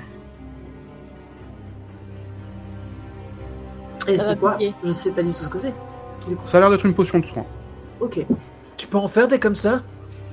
Je continue à noter des trucs d'un air approbateur. Merci. J'essaie d'ouvrir le bouchon. Je Il tends la est potion très- à Atlas. Il est effectivement très serré. Mais, Surtout que j'ai sûrement une blessure à un de mes bras, donc ça aide pas, et je tends la potion à Atlas. Tu peux m'ouvrir? T'en as pas plus besoin que moi? Je veux juste On que tu l'ouvrir, m'ouvres, à la Atlas. voir. Et du coup, je la débouche d'un coup de dent. de fait, aucun problème. Je la consomme. Hein. Très bien. Je la renifle avant, puis je la consomme. Tu la renifles avant, tu confirmes que c'est l'odeur qu'on attend entièrement d'une potion de soin. Tu sais aussi que ce genre de produit, c'est pas le genre de produit que toi tu utilises dans ta pratique, dans la mesure où on est en train de parler d'un produit qui a des propriétés addictives. Ça n'a aucune importance avec une prise. Si tu prends une deuxième potion de soin dans la journée, ça peut pourrir ta vie. Ok. Du reste, si tu veux boire ta potion de soin, il n'y a aucun problème, tu récupères 4 Non, points de ouais, vie. je la consomme. Tu récupères 4 points de vie. Je te les rends. Merci. J'ai fait une erreur tout à l'heure, ça me coûte que 2 points et pas 3 le fait de me charger en tigre. Le 3, c'est la forme évoluée que j'ai pas encore. Ça viendra. Ouais. Très bien. Du coup, effectivement, vous pouvez vous déplacer librement à l'intérieur de cet entrepôt, et vous êtes sous le regard, on va pas se mentir, le regard directement haineux des gens de la guilde, qui sont. C'est bien Ils rendu. sont pas sereins. Ils sont pas sereins au sujet du fait que vous êtes là. Il y a juste Dario qui a pris un gros coup de bluff et qui a été aidé d'un littéral tigre. Alors, mais ouais, là pour le coup ils sont pas sereins et ils vont avoir besoin d'en parler à la guilde dès que ce sera fini. C'est la puissance des mes rayures. Et Dario fait un petit gratte-gratte sur la tête du tigre en passant avec un petit « Allez, hop, on a du travail, on a d'autres inspections à faire derrière. » Le grand type avec ses boucles d'oreilles du coup ouvre la marche et vous amène directement dans ce casier du coup que tu avais repéré avec tes sens, Perséphone. Ok. Puisque manifestement vous avez annoncé pourquoi vous êtes là, donc il n'est pas naïf non plus, tu vois. Je veux dire, voilà, c'est quelle occurrence de meurtre de masse. Non, enfin non, il vous amène du coup jusque là. Vous voyez que il sort une clé. Il force un petit peu pour arriver à ouvrir une serrure. Il sort une deuxième clé. Il force un petit peu pour ouvrir une serrure. Il sort une troisième clé. Force un petit peu pour ouvrir une serrure. On a bien fait de procéder comme ça parce que ça aurait été vraiment chiant sinon. C'est clair. Allez-y. Je vous en prie. Après vous, mademoiselle, Dario te dit. Du coup, je rentre en première et j'observe la pièce. Tout à fait. Tu vois à l'intérieur qu'il y a donc une sorte de grande toile cirée faite pour être imperméable, dans laquelle sont entremêlés les corps morts de 4 personnes qui ont l'air d'être des étrangers qui viennent de plus haut sur de plus haut sur le fleuve, qui viennent de l'amont, à en juger par leurs vêtements et tout ce genre de choses là. Et d'un point de vue de ton sens de mort, leur tourment mélangé est en train de te mettre un mal de crâne très désagréable. Ok. Au moment de rentrer, je me penche vers Ederi et je lui souffle un « Peux-tu rester à la porte, s'il te plaît ?» Le tigre fait un hochement de tête et avec un petit grognement, roucoulement. Pendant ce temps-là, moi, je continue à embobiner le type, je pose des questions, je prends des notes. N'empêche que ces brigands ne se rendent D'ailleurs, pas si compte. j'arrive à avoir des infos sur l'heure d'arrivée de ça. De ça. Aucun problème, ouais. Il te donne les informations officielles et tu vois aussi qu'ils sont vraiment de mauvaise volonté. Ils te donnent le minimum et tu as besoin de pousser chaque question pour qu'ils te donnent des détails qui seraient honnêtement pertinents, mais qu'ils ont pas envie de te donner parce que tu leur casses les couilles. C'est pas grave. Plus ça prend de temps, plus elles, ça leur laisse le temps de faire leur truc. Et quoi qu'il arrive, en poussant, j'ai les réponses quand même. Donc je le fais même avec le sourire. Bien, Perséphone, j'aimerais savoir ce que tu veux faire dans cette situation. Du coup, alors que je rentre dans la pièce, Atlas, tu me suis ou pas? Pour le moment, j'ai la main sur la garde de mon épée parce que je me méfie de notre escorte et je te lance Perséphone, tout va bien là-dedans? Tu as droit à un petit un peu étranglé. Et du coup, je tourne la tête parce que je sens peut-être le trouble dans ta voix. Je fais quelques pas et là, je porte la main à ma bouche de dégoût, quoi. Et du coup, pour ma part, le mal de tête fait que je me tiens la main contre un mur, même si par contre, je ne me sens pas troublée par le visuel des cadavres. C'est classique. J'attends un petit peu de pouvoir gérer la douleur au mieux pour pouvoir histoire que tu puisses tenir en laisse l'imbécile que j'incarne. Ça devient handicapant en fait, parce que je réalise que pas mal de réflexes de mes réflexes de rôliste sont émoussés par le fait que je joue un abruti. Incandide. En fait, tu entends le bruit de l'épée qui sort lentement de son fourreau. Je m'apprête à faire une bêtise. Bien sûr. Tu me connais. Quand j'entends le bruit du fer sortir du fourreau, je me retourne et je fais Atlas, tu ranges ça tout de suite. Et t'as l'habitude de cette Perséphone qui n'est pas du tout la même personne quand il est question de cadavre. C'est droit chemin, tout ça. Elle fait plus attention aux mots qu'elle utilise, la gentillesse, tout ça, c'est pas pour elle. Je te lâche d'une voix étranglée, mais ce sont des monstres. Laisse-moi faire, s'il te plaît. C'est bien parce que tu me le demandes. Et du coup, je m'approche des corps pour observer déjà dans quel état ils sont. Manifestement, ils ont été rudoyés de leur vivant et achevés ensuite. On est en train de parler de gens qui ne sont pas morts là. On les a posés dans la bâche et on les a déplacés jusque-là. N'est-ce pas le moment d'utiliser examiner les corps? Mais complètement, je me souviens absolument pas de ce que ça fait, on va faire ça ensemble. Cela coûte un point d'aventure et me permet d'observer, de mener l'enquête sur des cadavres pendant 1 minute pour savoir leur cause exacte de leur mort ainsi que le temps et la date exacte de leur décès. C'est super. Tout à fait. Je n'ai pas besoin de les déshabiller et de les découper pour savoir comment ça fonctionne. Est-ce que c'est pas magique? Excellent. Tu vas juste me dépenser ton point d'aventure et c'est exactement ce qui va se passer. Tu as 1 minute du coup une minute de Sherlock Holmesisme entier où les choses se relient devant tes yeux et t'es là genre oui, il se passe ça. Et tu reconnais effectivement que ils ont manifestement été cognés avec des masses. Tu vois qu'il y a les bleus sont très clairement là pour montrer qu'ils ont été tenus en respect très violemment de leur vivant et qu'ils ont été achevés avec des carreaux d'arbalète qui correspondent exactement à ceux de la guilde fluviale tels que tu les as vus ici. Mais comme c'était comment? On est en train de parler de morts qui ont eu lieu cette nuit, en début de nuit, à peu près en même temps. Donc vraisemblablement, c'était le même problème, les 4, et le même problème qui est apparu là. Il y a un petit truc en plus que tu sens là, dans cette sensibilité particulière, c'est que tu as la sensation que c'est pas la première fois que cette salle de cet entrepôt sert à ceci. Ça pue la mort. La salle pue la mort. Ouais. Ok.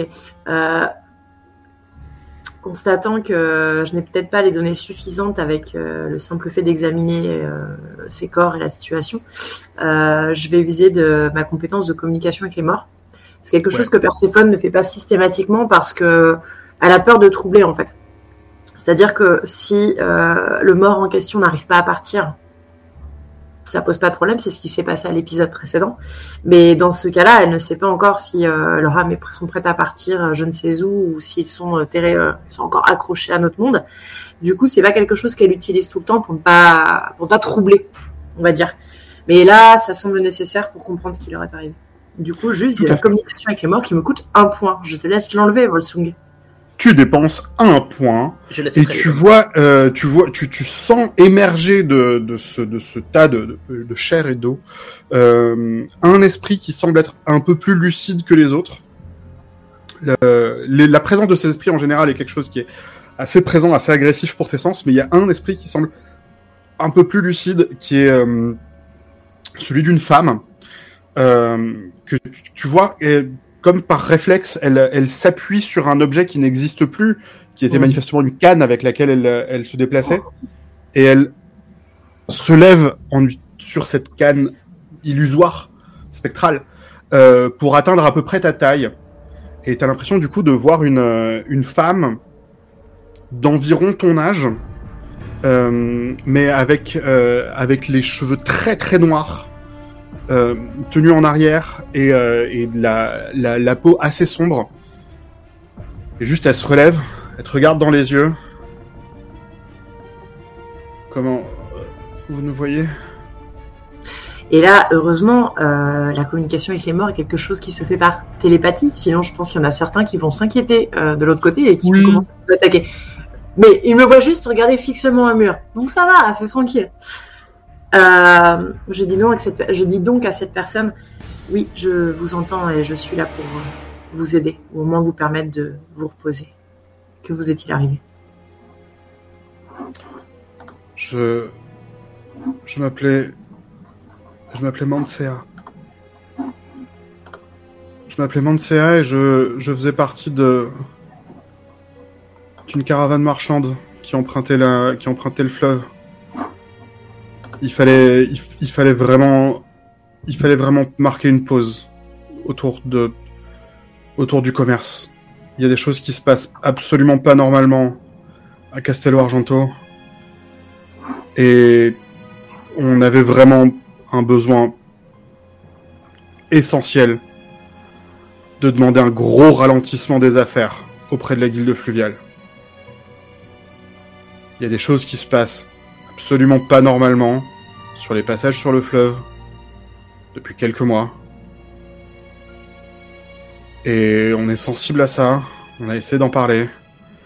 On a essayé d'en parler diplomatiquement. On a essayé de bloquer quelques convois. Je crois que ça m'a pas réussi. Ainsi, parce que vous avez essayé d'arranger les choses et que vous avez parlé, vous êtes plein, ils vous ont attaqué. On dirait bien que pour la guilde fluviale, il y aura toujours des associés commerciaux qui viennent de l'extérieur et qui auront besoin d'utiliser le fleuve. Et qu'ils arrêteront le commerce pour absolument rien au monde. D'accord, même si le fleuve a besoin d'être arrêté. Et alors attendez, Perséphone c'est pas trop son truc, hein, commerce tout ça, donc toujours un petit peu difficile pour elle. Pourquoi aviez-vous besoin d'arrêter la circulation sur le fleuve ? Tu vois, Atlas, que Perséphone elle prend un air qui te ressemble beaucoup. Un peu le regarder, genre j'essaie de réfléchir. J'arriverai pas à en sourire, la situation est trop grave. La belle de Yop. Je suis en train de t'observer vraiment avec beaucoup d'attention et j'en mène pas large. Et je lutte pour ravaler ma rage. Ok. Le tigre, il bat bien la queue et il regarde vraiment avec de plus en plus d'hostilité les gens, ils doivent sentir que le moindre petit mouvement de travers et il leur saute à la gorge, quoi. Alors refaisons. Vous avez Tout à fait. Pour le coup, et moi pour le coup effectivement j'ai un frère qui a passé du temps à Castello Argento pour les questions commerciales et qui a eu l'occasion de passer du temps sur le fleuve, dans les affaires autour du fleuve, et qui a senti quelque chose, qui en est revenu et qui en est revenu changé. c'est-à-dire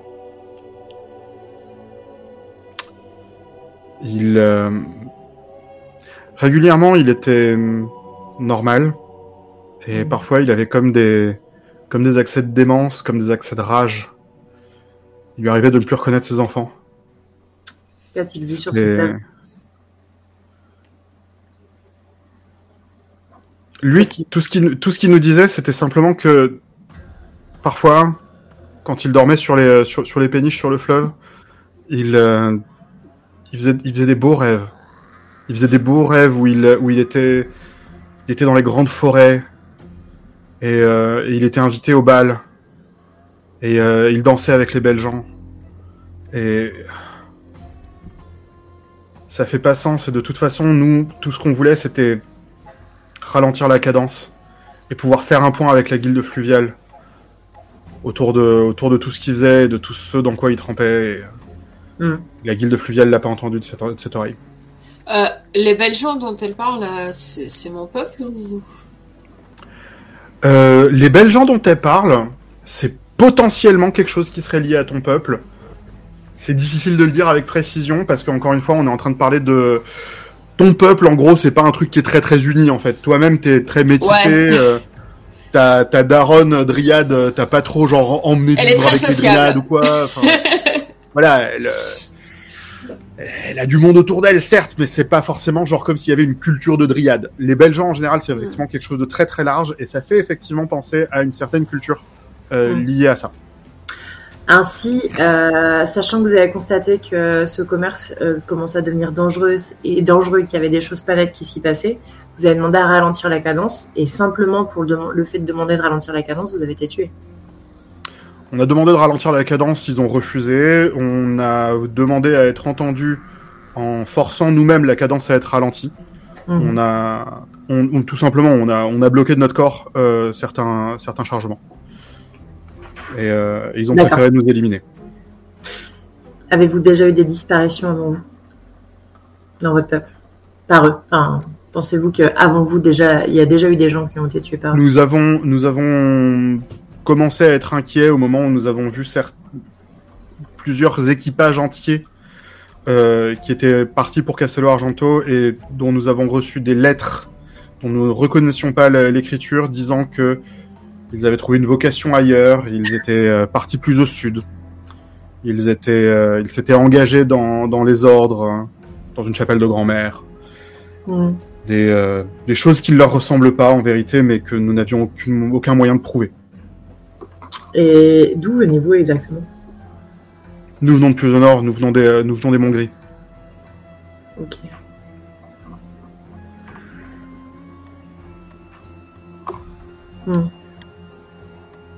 Moi je dis c'est quand même des méchants très très méchants. Sachez que, en essayant de bloquer d'ailleurs les bateaux de commerce, est-ce que vous aussi vous avez d'étranges rêves? J'en ai pas de souvenir. D'accord. Du coup, je pose ma main sur la sienne, celle qui est posée sur sa canne. Et pendant que je pose ma main sur la sienne, je lui dis vous pouvez maintenant reposer en paix, nous allons nous occuper de cela. Tu vois que tu sens sa main sur la tienne, qui est très froide, comme si elle transperçait la chair pour saisir les os de ta main. Et tu vois qu'elle commence à pleurer. Et tu vois que ses larmes délitent sa forme. Et elle pleure littéralement jusqu'à ne plus exister. Non. Ça doit être très étrange pour les gens extérieurs de me regarder mettre la main dans je ne sais quoi. J'ai l'habitude. Titre d'ailleurs. Hein.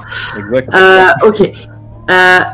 Au moment où, donc du coup, c'est comme si je me réveillais d'un coup. Je me retourne vers toi, Atlas.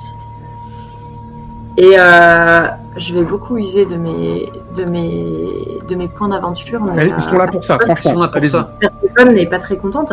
Ainsi, elle regarde derrière Atlas par la porte, qui doit être ouverte, j'imagine, en direction du chef et de ses hommes.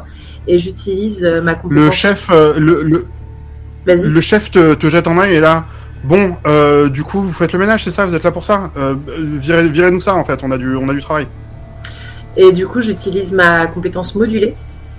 Et alors que je le regarde froidement, je change la température que lui ainsi que ses hommes ressentent pour qu'ils ressentent une sorte de froid assez extrême. L'idée, c'est de réussir à les mettre vraiment mal à l'aise. Et du coup, tout d'un coup, alors que je les regarde et que je pense que ça sent que je suis pas contente parce que je peux pas cacher l'émotion, ils ressentent ce froid très très fort. Il y a Dario qui regarde en mode oulala, qu'est-ce qui est en train de se passer? Tu es encore en train de dépenser un point d'aventure? Oui, bien sûr, c'est modulé et c'est un point d'aventure. Ok, excellent. Bien, du coup, effectivement, il était en train de te dire bon, alors, allez-y, travaillez. On n'est pas là pour se tailler des pipes en fait. Et du coup, il y a tout un moment de. Bah, tout va bien, mec?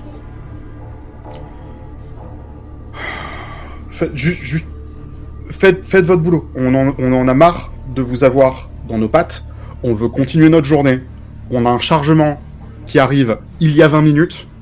Alors si vous pouviez juste vous sortir les doigts. Faites quelque chose du chargement excédentaire qu'on a là. Vous nous le déchargez. Vous nous l'amenez ailleurs. De toute façon, vous êtes là pour ça. Et ensuite, on n'entend plus parler de vous. Oui, bien sûr, allez-y, occupez-vous de votre chargement d'il y a 20 minutes, on va gérer ça.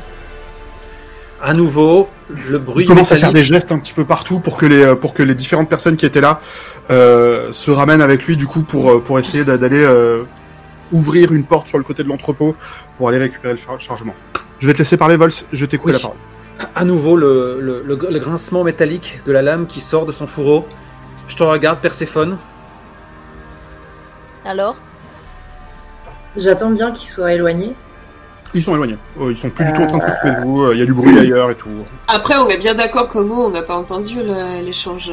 Non, du tout. Vous n'avez pas entendu cet échange, effectivement. Et vous n'avez pas ressenti le froid non plus, hein. Non. Évidemment. Vous m'avez juste regardé fixement un mur et à un moment mettre ma main en l'air. Je n'ai pas trop compris Et pourquoi. après, Peut-être cette journée avec une Atlas a super peut-être vénère. une petite idée, mais c'est tout. Et être super vénère, ouais. Ce qui n'est pas courant, ce qui n'est pas souvent chez Perséphone. Elle est plutôt dans la tête un peu dans les étoiles d'habitude. Et du coup, La pâtissière. je me retourne vers vous et ils les ont massacrés. C'était des commerçants qui viennent du nord du Mont-Gris, si j'ai bien compris. Pourquoi donc ça? Il se trouve que, de ce que j'ai réussi à en comprendre, au niveau du fleuve par lequel ils passent pour leur commerce, ça a commencé à avoir pas mal de magouilles, des étrangers en les montrant le visage des étrangers de leur peuple. Ils sont allés et ont eu de drôles de visions. Où ça? Au niveau, le passage sur le fleuve, pas très loin d'ici. Quand ils passent le fleuve. Elle a clairement parlé des. Elle a clairement évoqué les nuits en péniche en ville. En ville. C'est pour ça en fait que je l'ai fait redire parce que la première fois j'avais pas les infos, j'ai pas écouté les infos. Si tu recoupes un petit peu en termes de géographie de la ville, les jetés qui sont sur le fleuve ou tout ce genre de choses, c'est exactement au niveau de la tour des mages. Ok. Il y a eu des hommes de leur peuple ont eu des visions lorsque les péniches passaient la nuit près de la tour des mages, comme s'ils faisaient des rêves dans lesquels ils étaient en forêt et qu'ils participaient à un bal dans lequel ils dansaient avec ce qu'elle appelait des belles personnes. Je pense qu'elle parle Tu vois qu'à ce moment-là, mon oreille pelucheuse fait un twitch. Et Oui. je tourne la grosse tête velue vers toi d'un air interrogatif. Oui, Everi, je pense que cette information peut t'intéresser et que tu peux peut-être mieux la comprendre que nous. Des sortes de fées ou des créatures, en tout cas de la forêt, de ce que j'ai pu en comprendre. Et ça, associé aux étranges magouilles de la guilde fluviale, ils ont souhaité calmer en fait le passage sur le fleuve et en diminuer la quantité excessive de passage, essayer de calmer un peu le jeu. Ils n'ont pas été écoutés, malgré leurs plaintes et leurs explications. Et quand ils ont cherché à stopper physiquement les convois, c'est là qu'ils ont été massacrés. T'es en train de nous dire que ces mauvais hommes se livrent à des exécutions sommaires nuit après nuit? Absolument. Ils sont loin d'être les seuls. Il y a eu beaucoup de cadavres ici. Ma candeur te touche? Est-ce que tu vas partir en berserk? C'est la question que je D'accord. pose là. Atlas C'est le découvre moment la où mafia. Atlas arrive. Perséphone, elle a l'habitude, là, la classe. Elle trouve ça. D'ailleurs, quand tu lui réponds oui, et Dario te jette un regard en mode mais pourquoi? Mais pourquoi? Mais non, rajoute. Oh, Je te Perséphone. vois rouler des Trop yeux, tard. Dario, et on est censé faire quoi? Tourner les Eh talons? ben déjà, prendre ces corps, les emmener ailleurs et leur donner une sépulture décente. Et ensuite, on verra comment on peut faire pour rendre justice, si on a le temps, et pour empêcher que d'autres gens se fassent tuer. J'ai ma À petite ça, idée. à ça, je fais. Vous voyez le tigre faire un gros sourire bien carnassier avec Carnassier. tous les crocs dehors. Il faut empêcher ces gens de nuire à nouveau. Oui, et ben on va d'abord nettoyer ici et on verra ensuite comment on va faire ça. Nettoyer? Oui, Littéralement nettoyer, genre récupérer la bâche, enfin la grosse toile de jute là, et partir avec. Ça va pas être excessivement dur. Vous allez être un peu flag, mais en soi, c'est pas excessivement dur. on a un tigre, j'ai envie de dire. Alors, Il y a pas plus de ménage à faire là, puisque ils ont littéralement stocké des corps là en attendant que quelqu'un revienne les chercher. Je les embarque. En tout cas, des choses mauvaises se passent à cause avec le commerce, à cause de cette tour des mages.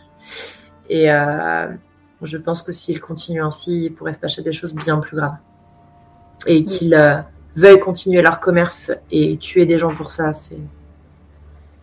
Et tout ce qu'on va Ah, les c'est hommes jouer sont vraiment des idiots. Hein? Excuse-moi, j'ai cru que t'avais fini. Et tout ce qu'on va faire, c'est continuer à jouer les croque-morts? mais pour pouvoir ensuite faire les choses bien, Atlas. Mais qu'est-ce que tu appelles faire les choses bien? Atlas, nous ne pouvons pas laisser ces corps ici. C'est dans le tas. Je finis par mettre un pain dans le mur et ça résonne. Oh, doucement. J'imagine un lieu assez métallique, quoi, en plus, il me semble. Doucement, il est pas porteur ce mur. Pour ma part, je retourne vers les corps et Tu vois, opulence de culpabilité! malgré la vive douleur au niveau de la tête, au niveau de ma tête, je commence à les allonger avec un peu plus de respect. C'est-à-dire que là, leurs bras, ils sont un petit peu disloqués. Et du coup, je les repositionne comme si vraiment je manipulais des patients qui étaient encore en vie. Parmi les 4, il y a du coup une dame avec un genou complètement flingué qui a l'air d'avoir un visage un peu plus serein que les autres. Ok. C'est clairement Mansea. Ok. Comment dire J'imagine qu'ils ont été complètement dépouillés. Ils ont été complètement dépouillés. Et ils sont quand même habillés. Ils sont quand même habillés. Ok. Du coup, voilà, je les positionne de manière à ce qu'ils soient bien allongés les uns à côté des autres. Proprement, avec un peu de manière cérémonieuse.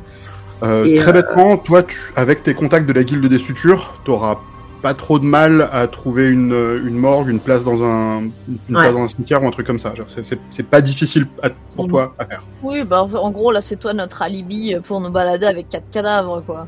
Exactement. Et du coup, je me tourne vers vous pour m'aider à enrouler tout ça en petits burritos. Mario t'aide à faire du burrito de macabé, pas de soucis. Je m'allonge d'ailleurs en parallèle. Continue, Kat. C'est bon. Je m'allonge d'ailleurs en parallèle du burrito de la mort et voilà, et en faisant un petit coup de tête, genre charger l'eau sur mon dos, tu vois. De fait, entre la musculature féline d'Ederi et la musculature non féline d'Atlas, vous n'allez pas avoir de difficulté à porter le burrito de la mort. Sauf qu'Atlas, il est toujours tendu comme la corde d'un arc. Comme la corde d'un Eh arc. oui. Et puis il lâche, il ne prouve aucune once de regret. Ce sont pas des hommes, ce sont des animaux. Soudain, j'ai une hésitation et je te regarde, Ederi, dans le mauvais sens du terme.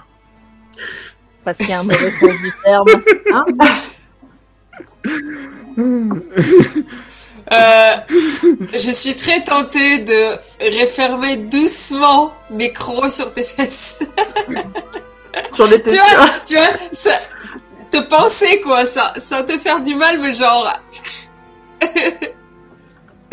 Et Dario te fait une piche-truffe. Piche-truffe. Une piche-nette sur la Très mignon. truffe, quoi. C'est mignon. C'est très mignon. J'approuve entièrement le c'est trop concept de mignon. pitch truffe. Je suis en train de mettre un petit peu de bonheur dans le cœur de Perséphone. Elle est un peu émue. Donc t'as cette scène improbable où t'as le petit guerrier qui, voilà, tu lui fais son pince-truffe. Il te regarde avec une sorte d'incompréhension totale. Qu'est-ce qu'on est censé faire?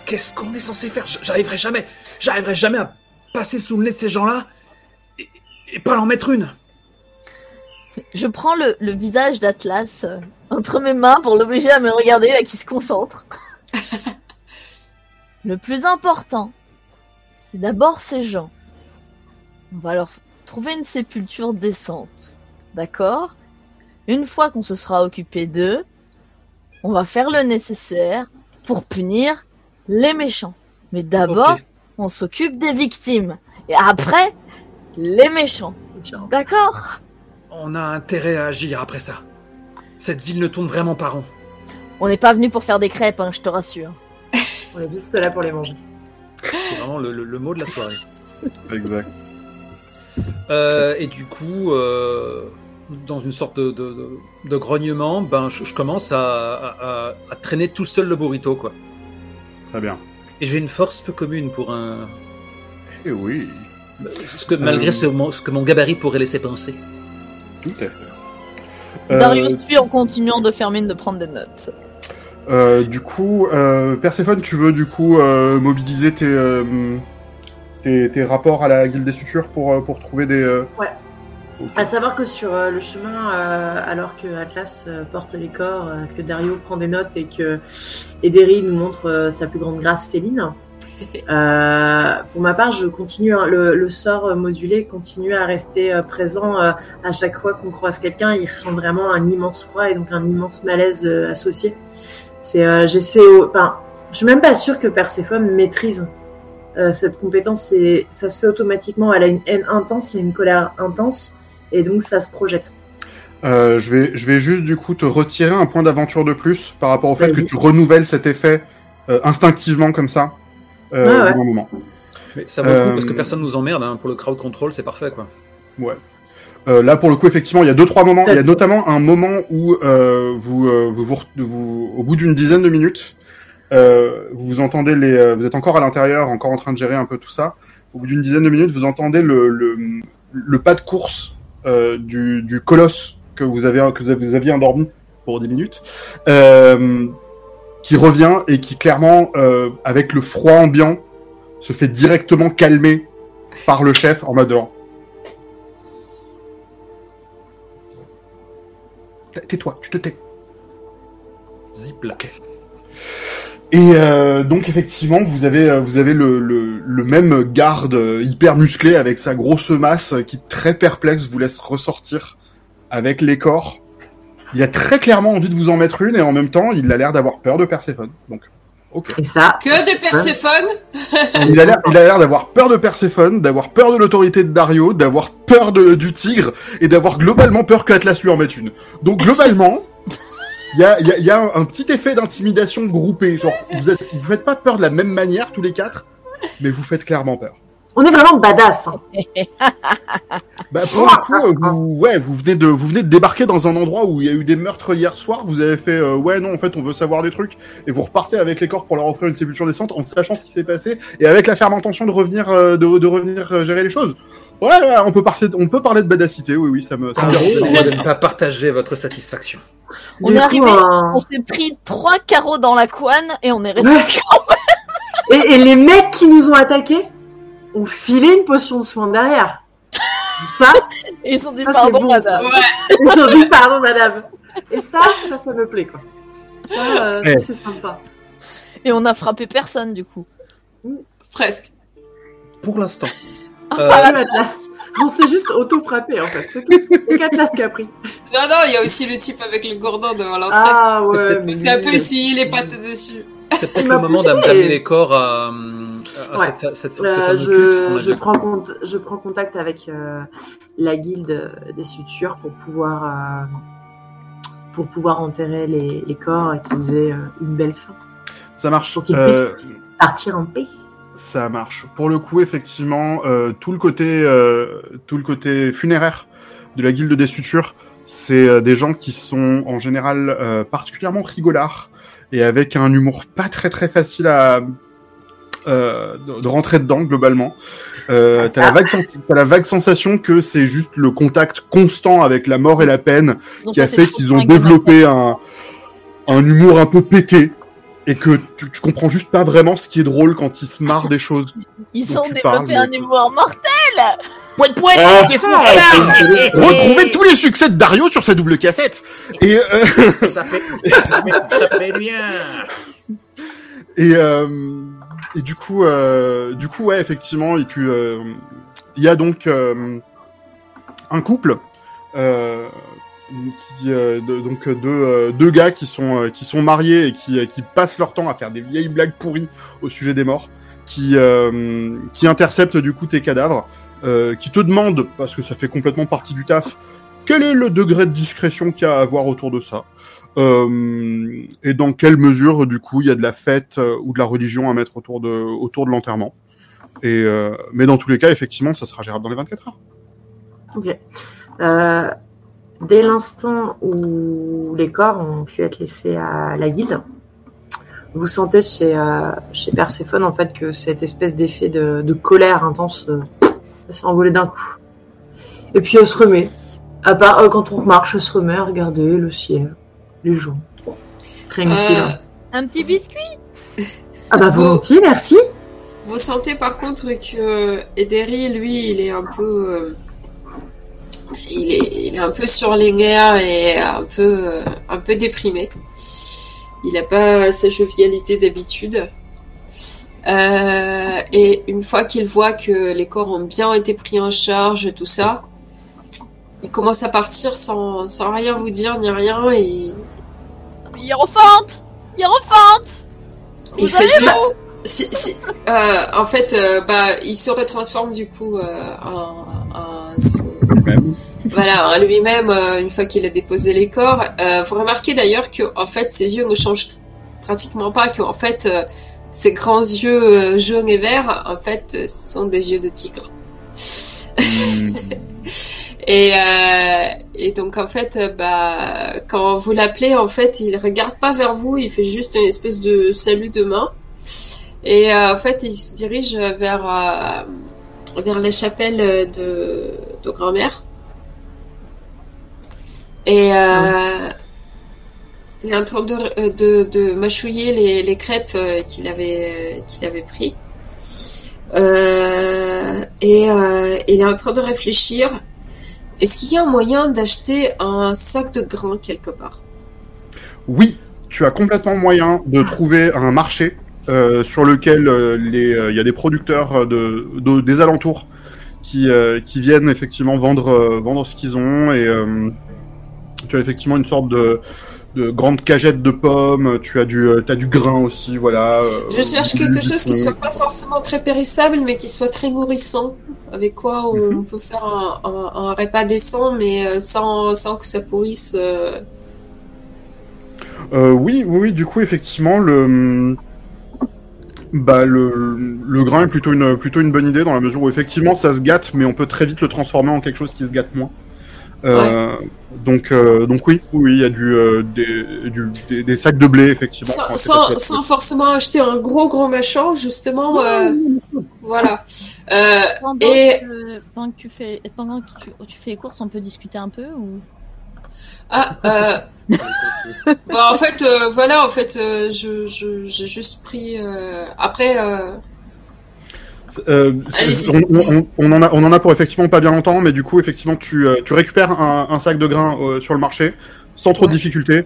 Tu veux du coup l'amener à la chapelle, c'est ça? C'est ça. Et en fait, je parlais pas aux gens qui sont dans la chapelle ni rien. En fait, je ramène juste le sac. Je trouve un contenant beaucoup plus large. Oui, tu trouves effectivement une sorte de... Genre un tonneau, n'importe quoi. Ouais, il y a une sorte d'immense tonneau qui semble être là pour stocker de l'eau dans les moments où l'eau se fait rare. Ah, merde. Non, mais là, en ce moment, l'eau se fait pas spécialement rare. Le tonneau, il est vide, hein, y a pas de souci. Tu peux l'utiliser, c'est ok. Il est là pour ces occurrences-là, mais ceci n'est pas une de ces occurrences-là, donc c'est bon. Donc oui, tu as un contenant qui est beaucoup plus grand. Et du coup, je mets mon sachet de graines dedans. Je touche le tonneau, je me concentre et le tonneau se met à déborder. Ah. Le grain apparaît. C'est assez étrange dans la mesure où il y a l'odeur même du grain devient très présente dans la chapelle, puisque effectivement son apparition spontanée et miraculeuse, il jaillit du tonneau, il déborde d'un peu partout. Toi-même, t'en as genre sur le bras. Ouais. Parenthèse, faut comprendre que ça vient pas de nulle part, c'est une capacité donc. Quelle est-elle? Oui. Exactement. Voilà. Système. Voilà. Donc, il s'agit en fait de la corde d'abondance. Je suis en train d'essayer de la trouver. La corne d'abondance est une capacité du naturaliste qui lui permet de poser sa main sur un contenant quand il dépense son aventure. Il peut faire déborder, il peut rendre du coup ce contenant plein et même le faire déborder pendant 1 minute. Donc un surplus immense, que ce soit de la nourriture, de l'eau ou de l'huile. Voilà, du moment où c'est un truc naturel, quoi. Je peux pas faire ça, par exemple, avec les pièces d'or ou, enfin voilà. C'est exactement ça. Et donc là, en fait, voilà, le blé, il commence à déborder. Donc effectivement, Val, si tu peux me déduire un point d'aventure pour l'activation. Super. Voilà. Est-ce que tu veux rester dans la chapelle ou est-ce que tu fais ça et tu te casses? Non, en fait, une fois que je l'ai fait, je me casse et si je croise quelqu'un, je fais un petit salut. J'avais demandé si justement la révérende mère, je ne sais pas comment on les appelait du coup, j'ai pas retenu le nom du culte bienveillant. Grand-mère. Ici. Le culte s'appelle le culte de grand-mère. Voilà. Et du coup, à l'intérieur, on parle notamment de chevaliers, des chevaliers, chevalières. C'est un des titres de base des gens qui croient. Au moment où tu t'en vas, de fait, tu croises la même dame que tu avais croisée l'autre soir, qui a l'air, physiquement, t'as l'impression qu'elle a pas dormi depuis. Oh. Alors, C'est probablement le cas. Cerne comme ça. Elle te regarde et fait... Merci, petit gars. Je lui ai fait un petit salut. J'ai l'air vraiment fatiguée, démoralisée.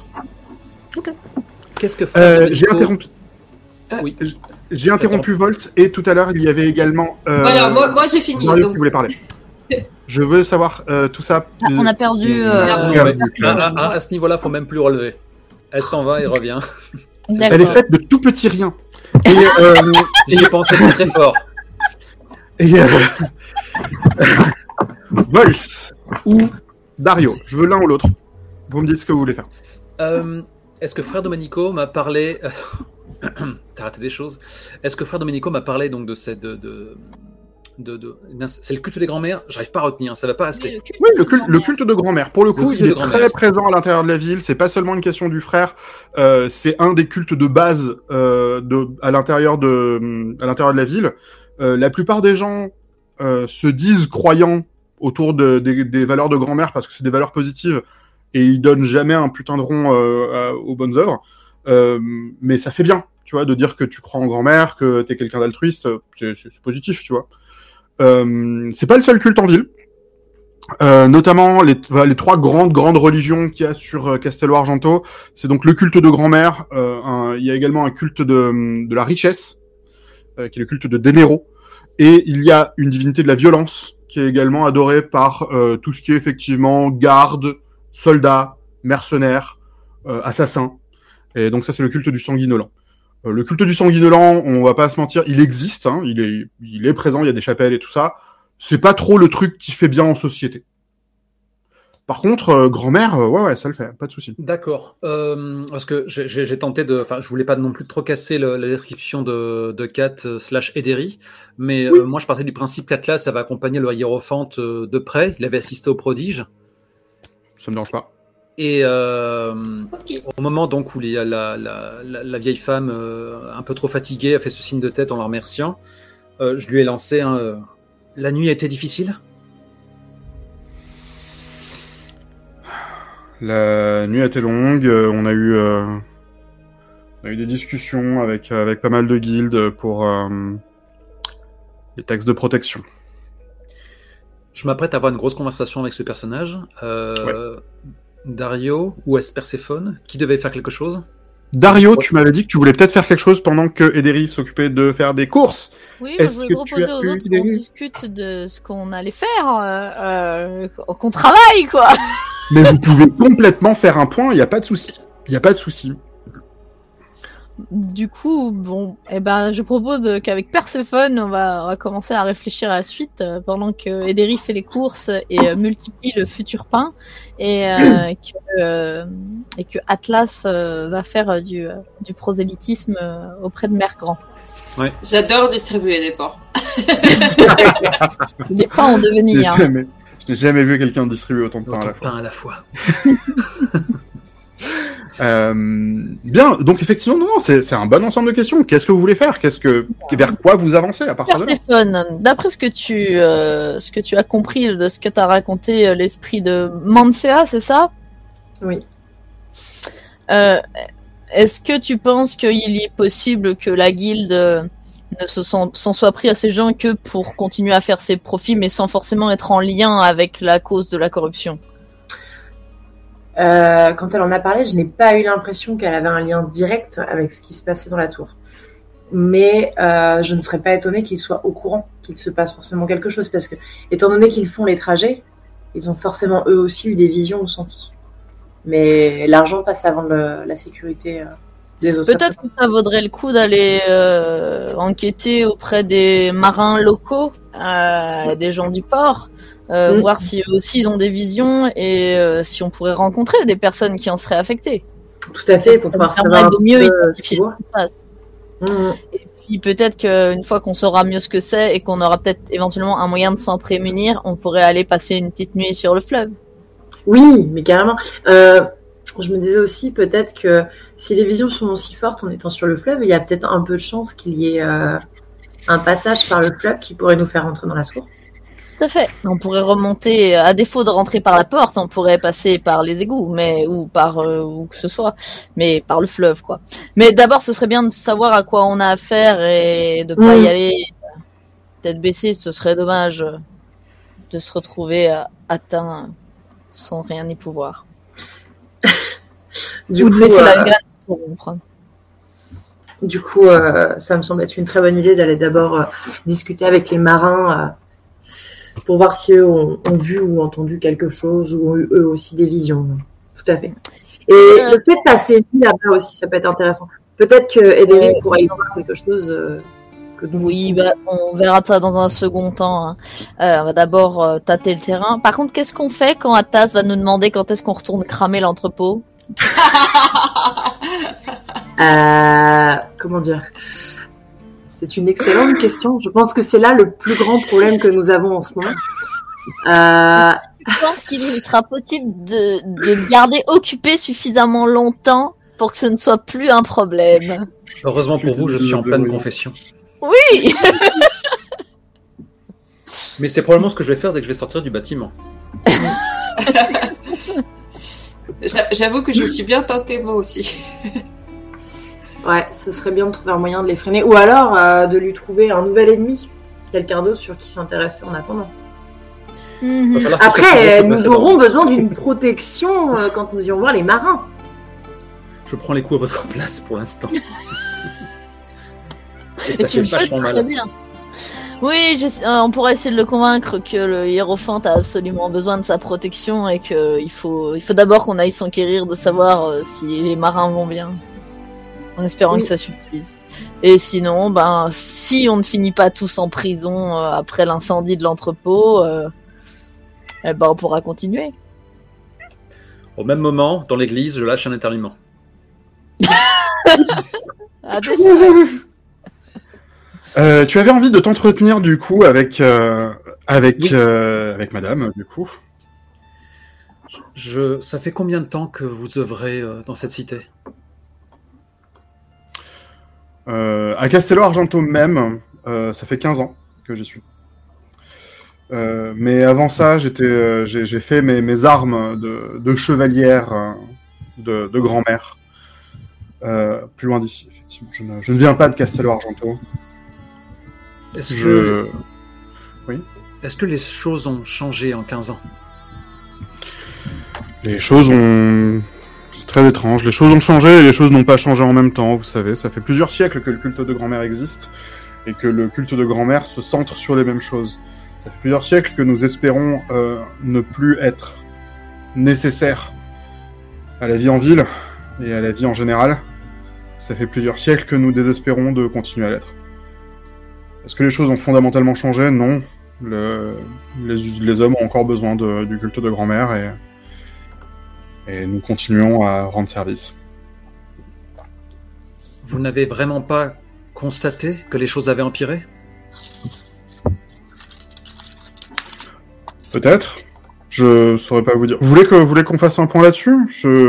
J'avoue que là, moi je m'occupe essentiellement de ce qui se passe au jour le jour, mais j'ai pas vraiment fait attention à s'il y avait quelque chose de pire ou quoi, vous savez, enfin... Moi, on entend encore régulièrement ici à Castello Argento des vieillards parler du fait que quand ils étaient jeunes, ils ont connu la guerre, ils ont connu des choses terribles ici. Et est-ce que c'est pire maintenant qu'à ce moment-là? Je sais pas, je saurais pas vous le dire. Mais mes compagnons semblent penser que l'âme de cette ville s'éternit et que nous allons au-devant d'un grand drame.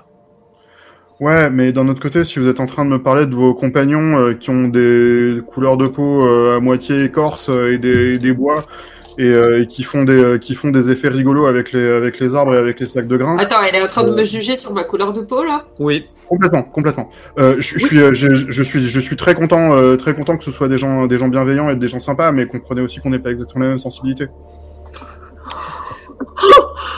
Elle a un vocabulaire mais tellement moderne. Et elle est tellement blasée.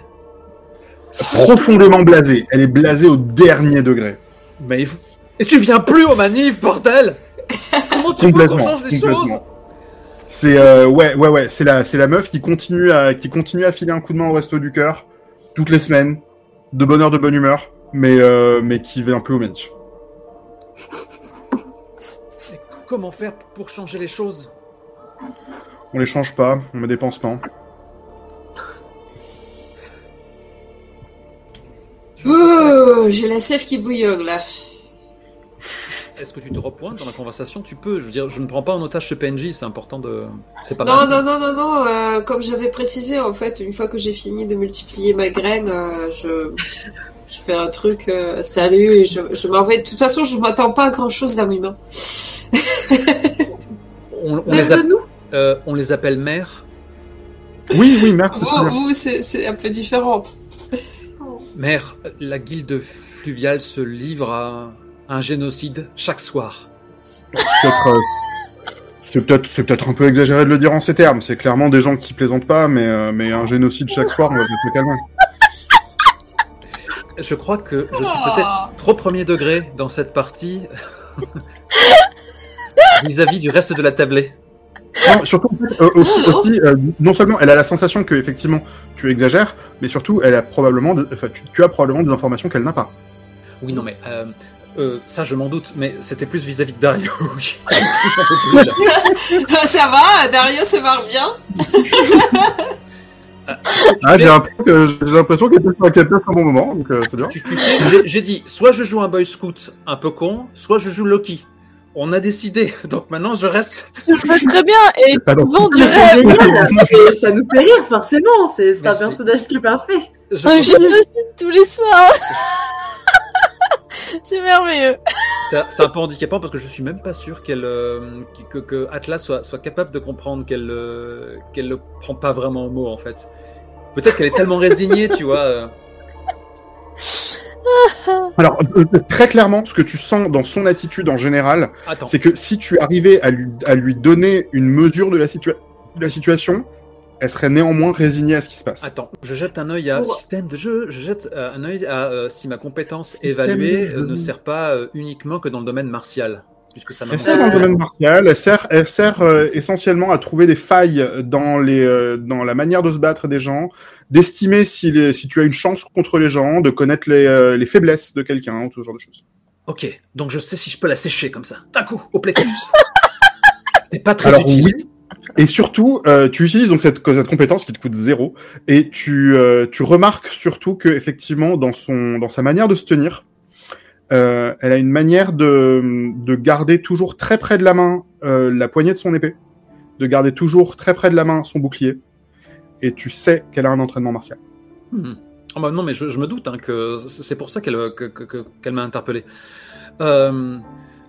Et du coup, je reste encore au premier degré parce que j'ai vraiment l'impression qu'elle est parfaitement consciente des actes de la guilde fluviale. Et donc, j'en remets une couche en toute innocence. Ma camarade est capable de sentir la marque que laisse dans le tissu de la réalité. Oui, je fais exprès de formuler ça comme ça. Les trépassés. Nous nous sommes aventurés dans un entrepôt de la guilde fluviale et nous y avons trouvé 4 cadavres. Nous les avons remis à qui de droit, mais ils semblent être les derniers d'une très longue série. Peuvent-ils œuvrer en toute impunité? Y a-t-il... Ou est-ce que toutes les guildes se livrent à de telles barbaries? Elle te regarde, et là, le truc, c'est qu'il y a juste un moment où tes yeux genre, sont juste captés par son regard. Oh, le con. Et tu vois que ses yeux commencent à avoir une petite teinte bleutée. Et qu'est-ce tu que c'est sens, tu sens dans ton cœur qu'il y a un truc qui est en train de se passer. Elle est en train de m'évaluer. Au passage, Elle est en train de t'apaiser pour plus que tu sois triste et que tu Parce arrêtes d'essayer de que- te battre contre ce qui ne peut pas être changé.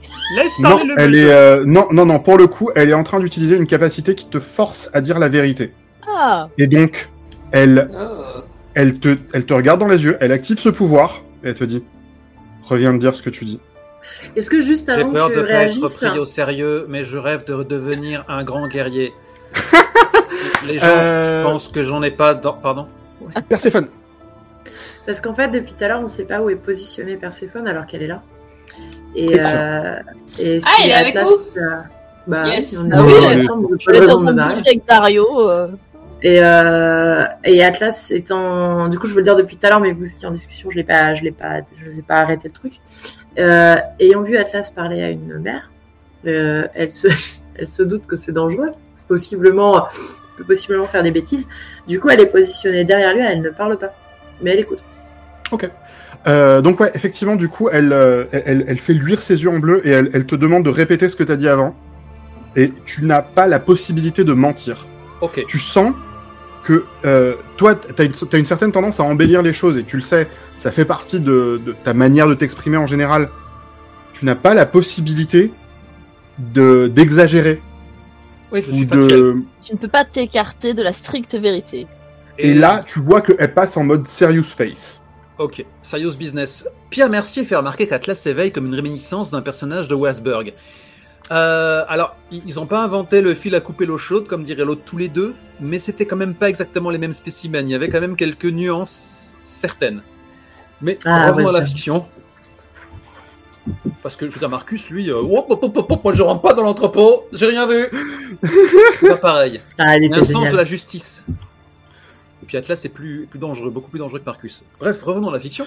Ouais, elle te regarde dans les yeux, elle te lâche pas avant que t'aies effectivement répété ce que tu viens de dire. On s'est fait passer pour des membres de la guilde fluviale, on est rentré dans l'entrepôt, on a trouvé 4 cadavres que nous avons confiés au culte des... Stitch, merde, Suture. c'est quoi le terme? Au culte de la Guilde suture. de la suture. Perséphone a conversé avec les trépassés, ils sont nombreux et semblent profiter de... Mais non, c'est trop raffiné. Font des rêves étranges, on fait lors des derniers jours de leur vie des rêves étranges alors qu'il dormait au fil de l'eau. Merci. J'ai une question. Ses yeux redeviennent normaux. J'ai une question. Et tu es lâché de son emprise. Oui, quelle est ta question? Le fait de pouvoir parler avec des morts dans notre monde, c'est vu comment par les... Extrêmement rare. C'est pas forcément mal vu, parce que la magie existe, et on sait pas forcément quelles sont les limites de la magie quand on n'est pas magicien. Ce que tu fais, c'est une forme de nécromancie un peu zarbe. Ça existe, mais c'est quand même extrêmement rare. C'est pas directement enseigné dans la tour de magie, d'ailleurs. On connaît l'existence de ceci dans la tour de magie, mais c'est pas directement enseigné dans la tour de magie. Et toi-même, tu as appris ces choses-là auprès de la graine primordiale. Ok. C'était plus pour savoir si c'était une capacité que dont je pouvais en parler avec les gens, ou si au contraire c'est quelque chose qu'il vaut mieux garder caché. Tu peux en parler avec les gens, et il y aura probablement des gens qui trouveront ça creepy. Ok. Mais il y a peu de chances que tu te fasses assassiner parce que tu sais parler à un mort. Ok. Sauf si quelqu'un n'a pas envie que tu parles à un mort spécifique. C'est ce que possible j'allais dire. aussi. Bien, du coup, Atlas, tu sens qu'effectivement, ce qui était en train d'enserrer ton cœur et d'empêcher le mensonge de sortir, lâche. Elle a eu cette petite quinte de tout. Quand elle s'est relevée, du coup, ses yeux sont redevenus normaux. Ok. Ah, après, je suis pas sûre que c'était vraiment utile. Elle aurait lancé Atlas là-dessus, il lui aurait tout déballé de toute façon. Oui, mais là, au moins, il en rajoute. Ah non, surtout le truc, c'est que elle a entendu un truc qui, pour elle, ne pouvait que être faux. Donc, elle avait besoin de immédiatement vérifier ça. Et ouais, là, clairement, elle passe en mode serious face. Et ouais. Je la regarde avec un peu de détresse et j'enchaîne comme si je me sentais encore contraint de dire la vérité par sa simple autorité. On est persuadé qu'il y a quelque chose de purement mauvais sous la tour de la magie et la graine primordiale pourrait anéantir ce mal. Ça, je crois que c'est des choses qui vous concernent et que je pense que je peux vous confier. En revanche, la guilde fluviale, l'entrepôt, on va avoir une discussion très sérieuse à avoir avec eux. Je peux participer? Oui, complètement. Tu es là, dis-moi. Qu'est-ce que tu veux faire? Non, en fait, je participer à la discussion avec la guilde fluviale. Voilà, j'aimerais bien aider.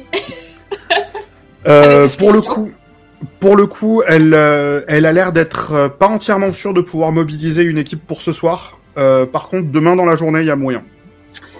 Quand elle dit ça, moi je lui réponds j'ai pu discuter avec les victimes. Si vous avez la moindre question, vous avez besoin de plus d'informations, n'hésitez pas à me demander. Merci. En tout cas, sachez que je suis absolument certaine qu'il n'y a pas eu que 4 morts. Loin de là.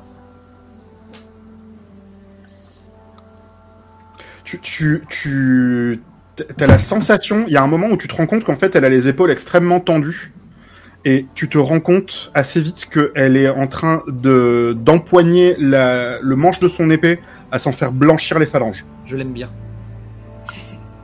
Elle m'a quand même jugé sur ma couleur de peau, mais... Ouais. Ah, complètement, je veux dire, ça reste quelqu'un d'assez borné. C'est une vieille dame qui a passé à peu près tout son temps dans un culte très résigné à beaucoup de choses. Après, voilà, c'est une créature vivante, elle fait partie du cycle de la nature, je veux dire, les lemmings c'est con aussi, mais on les aime bien. Et ouais, en tout cas, effectivement, ouais, une expédition demain pour stormer un peu l'entrepôt. Le temps d'avoir des autorisations officielles de la part des gens du culte pour qu'il y ait tout simplement un aval officiel et que ce soit carré en termes d'autorisation et tout. Et mobiliser des gens et tout ça, il y a moyen. Et pour demain en journée, ça devrait être jouable. Super. Dario qui pendant ce temps-là, lui, il est derrière, il est en train de mâchouiller des grains de blé en attendant que ça se passe. C'est bon, Moi, on peut y aller maintenant? Moi, je suis en train Oui. de bouder un petit peu plus en retrait derrière un arbre. Ça marche. Vous aviez parlé d'effectivement mettre en place un plan à base de peut-être aller voir au niveau des docks. Yop. Est-ce que vous avez envie de faire ça maintenant? Déjà, nous allons le proposer à Atlas et à Ederi qui n'étaient pas dans notre petite conversation d'un peu plus tôt. Ouais. Hiérophante, Atlas, avec Perséphone, nous avons songé que peut-être une première étape intéressante serait d'aller au niveau du port, des docks, des marins et de tous les gens qui vivent sur l'eau ou près de l'eau pour voir s'il n'y en aurait pas certains qui seraient affectés par ce mal étrange, afin que nous puissions en déterminer un peu mieux la nature. Peut-être pour nous en prémunir quand nous nous en rapprocherons et pour mieux l'identifier. Excellente idée. C'est toujours un début. Hiérophante, Perséphone, vous pensez être capable de voir les choses? Je pense que si à L2 elle voit pas, c'est que Il. de toute façon.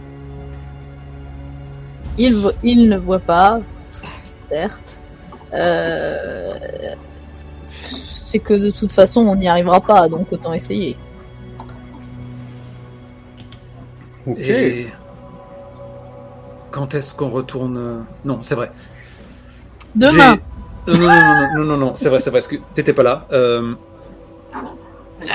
L'ordre de grand-mère entend corriger. Bah la si, guilde Dario fluviale. était là avec nous. Il était derrière. Oui, Il a entendu. Il n'a pas participé à la conversation, mais il a entendu. Dans ce cas, je t'apprends rien. D'ailleurs, parenthèse, quand on s'amuse à reporter quelque chose que le maître de jeu nous a dit, mais que nos PJ sont absents, la technique qu'on avait à l'époque de mes parties de D&D, c'était bla. Avec un bla, ça résume le moment où le PJ expose tous les faits au reste de la tablée qui les connaît très bien. Pas mal. Très Et là, bien. elle m'a dit bla. Voilà, on s'en servira, je vous le promets.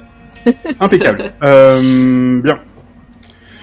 Du coup, effectivement, vous avez cette perspective-là. Est-ce que du coup, vous voulez partir là-dessus? Ouais. Excellent.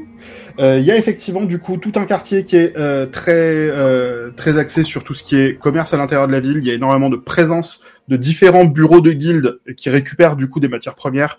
La guilde des cuirs, la guilde des bouches, la guilde des sutures sont présents au niveau des docks. C'est pas exclusivement le fief de la guilde fluviale.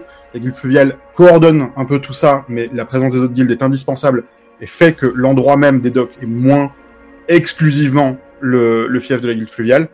Et il y a pas mal de gens qui bossent, des gens qui portent des cartons, des gens qui viennent acheter au meilleur prix, qui viennent vendre avant que ça gagne de la valeur, des gens qui essaient de trouver des financements pour partir un peu plus loin sur le fleuve pour aller récupérer un autre truc, tout ce genre de choses. Beaucoup de gens qui travaillent, beaucoup de gens qui en ont globalement marre et qui se font pas beaucoup de fric par rapport à la quantité d'efforts qu'ils font. Et vous avez tout ce bouillonnement de gens qui sont là, et vous avez une vague sensation au milieu de tous ces gens qu'ils sont légèrement amortis. D'abord, vous avez l'impression que c'est cette sorte de vague pollution de fond de la ville, et ensuite vous vous rendez compte que non, c'est comme s'ils étaient tous sous un très très très léger effet de sommeil. Ils sont pas littéralement endormis, mais c'est comme si l'ensemble des docks marchait de manière quasi automatique sous un sédatif léger. Ils en ont trop pris. Exact. Ils en ont trop pris. Il y a quelque chose avec l'eau. Il Il y a quelque chose qui déverse dans le fleuve. Peut-être, ouais. Je peux peut-être essayer de faire quelque chose, mais c'est un peu risqué parce que Est-ce que déjà, toi, Hiérophante, ou toi, Perséphone, pouvez déterminer de quelle nature c'est? Est-ce que c'est magique? Qu'est-ce que c'est? Je pense que Perséphone, en tant que médecin, peut plus Oui, ce que facilement j'allais dire. penser. Mais déjà, avant de déterminer, ça pourrait être bien d'adresser la parole à l'un d'entre eux, parce que si je commence à le tripoter sans son autorisation, ça peut faire moyen. Le Et consentement, c'est comme on a important. dit, voilà, exactement. Exactement. Exact. Mais on connaît Perséphone qui est toujours un peu butée quand il est question de travail. Et du coup, en voyant ces personnes un peu floues, un peu ailleurs, je me tourne vers vous, je fais... Ils n'ont pas l'air bien, il faudrait peut-être vérifier ce qu'ils ont. Et je commence à m'approcher de l'un d'eux. Vous savez que ça peut être embêtant. Il y a un marchand, un négociant en cuir qui travaille avec des maroquiniers, avec des tanneurs, tout ça, qui est un négociant en peau en vérité, qui est là. Mesdames, messieurs, je vous en prie, venez. Par ici, on a que de la qualité. On a de la qualité qui vient d'amont, de la qualité qui vient d'aval. C'est absolument extraordinaire. Tous les types de bêtes, uniquement du premium. Et les prix sont simplement imbattables. Du coup, ouais, il commence à te faire son petit speech, à te montrer différents types de peau. Et à aucun moment, il te regarde dans les yeux. Il fait ça de manière entièrement automatique. D'accord. Si j'essaie en attendant de capter son regard. Du coup, je l'écoute pour ma part faire son blabla. J'approche un peu mon visage de lui. Monsieur, est-ce que vous allez bien? Ederi, tu n'arrives pas à capter son regard. Il est en pilote automatique. Il le fait, hein, il fait son taf. De temps en temps, il y a des gens qui viennent, qui sont là en mode bien écoutez, j'aurais besoin du coup d'une peau entière de vache. Ah oui, bien sûr, pas de problème. Le taf est fait. La machine tourne, mais il y a cette ambiance un peu weird. Dario à un moment donné, va s'approcher discrètement dans le dos de quelqu'un et lui faire un gros bah. Est-ce qu'il y a une réaction? Oui, il y a une réaction au début, un petit genre. Et genre, t'as un moment.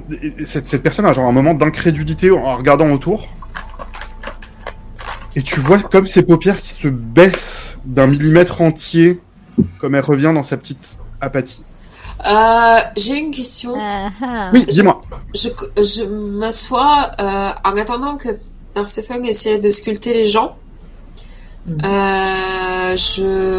m'assois, je sais pas, quelque part, genre une petite place ou n'importe quoi qui pourrait justifier, tu vois, qu'un musicien se pose.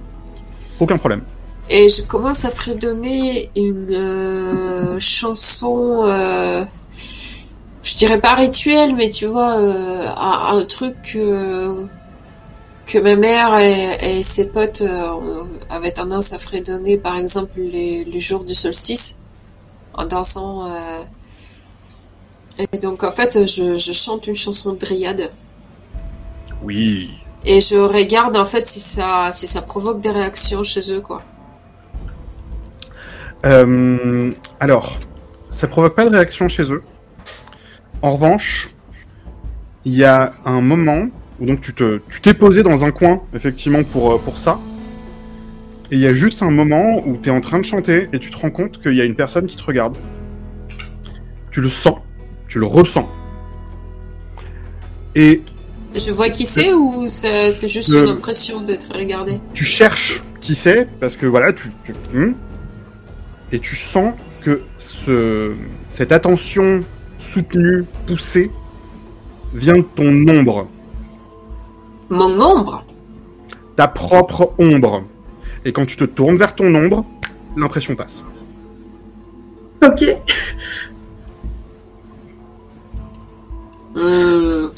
Faudrait qu'on s'explique, mon ombre et moi.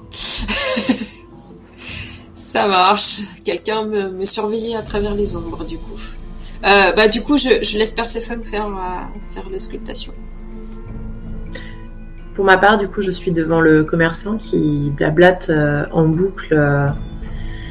Tout à fait, la qualité c'est absolument impressionnant, les prix, vous allez simplement vous demander si je ne vais pas rentrer en faillite à tout moment. C'est fou, c'est impossible. Et voilà. Du coup, monsieur, excusez-moi, bonjour. Oui, je vous en prie, voulez-vous les prix des différentes choses? Je voulais savoir si vous allez bien. Est-ce que vous allez bien, monsieur?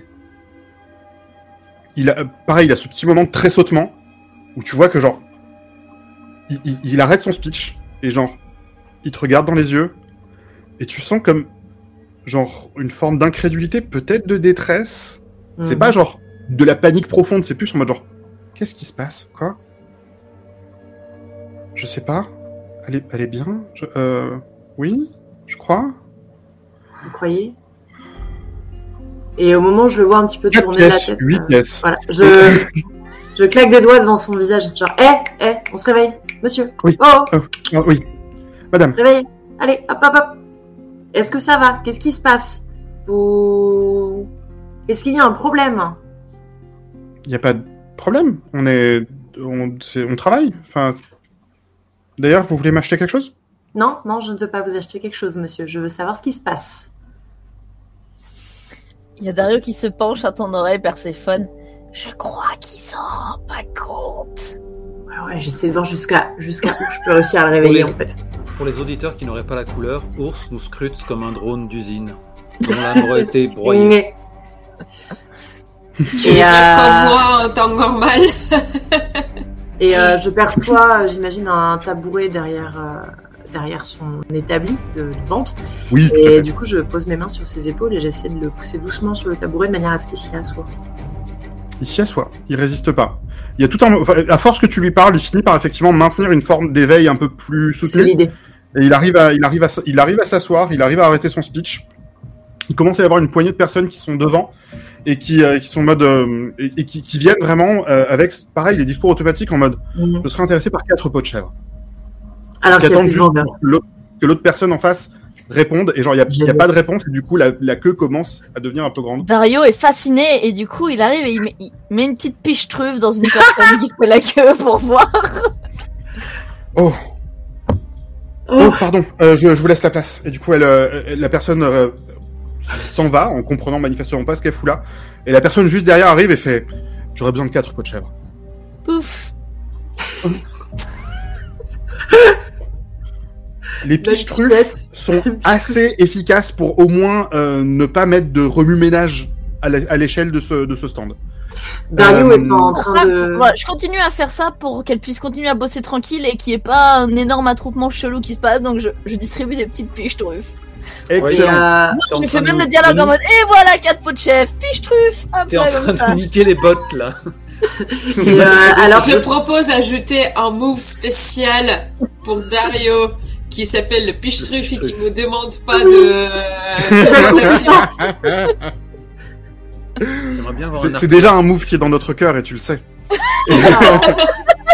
Et Mais oui, du coup, on va Perséphone, tu veux examiner du coup ce brave homme, c'est ça? Oui, alors que je me mets à genoux devant l'homme, je me retourne vers Atlas et je fais Atlas, est-ce que tu pourrais surveiller les alentours pour voir si quelqu'un a un comportement qui sort de cet ordinaire?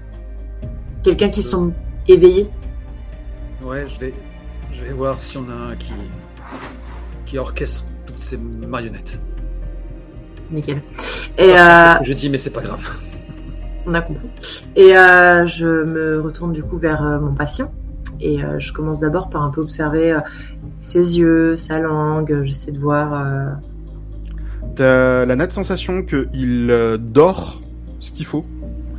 Il se nourrit sainement. Il a pas l'air malade, en fait. Il a pas l'air d'être usé en quoi que ce soit.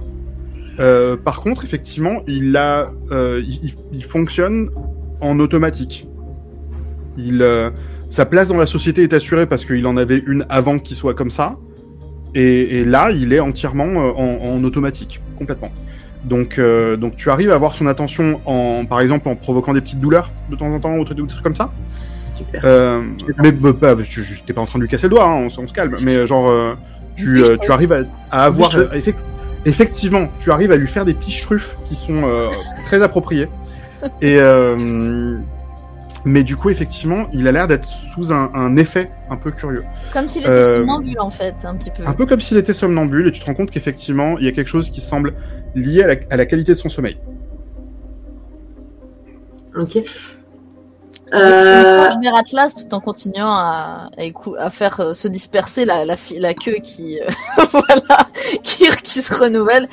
Et qu'est-ce que tu penserais du fait qu'on en chope un et on le fait dormir loin du fleuve et on voit au bout de combien de temps il se réveille?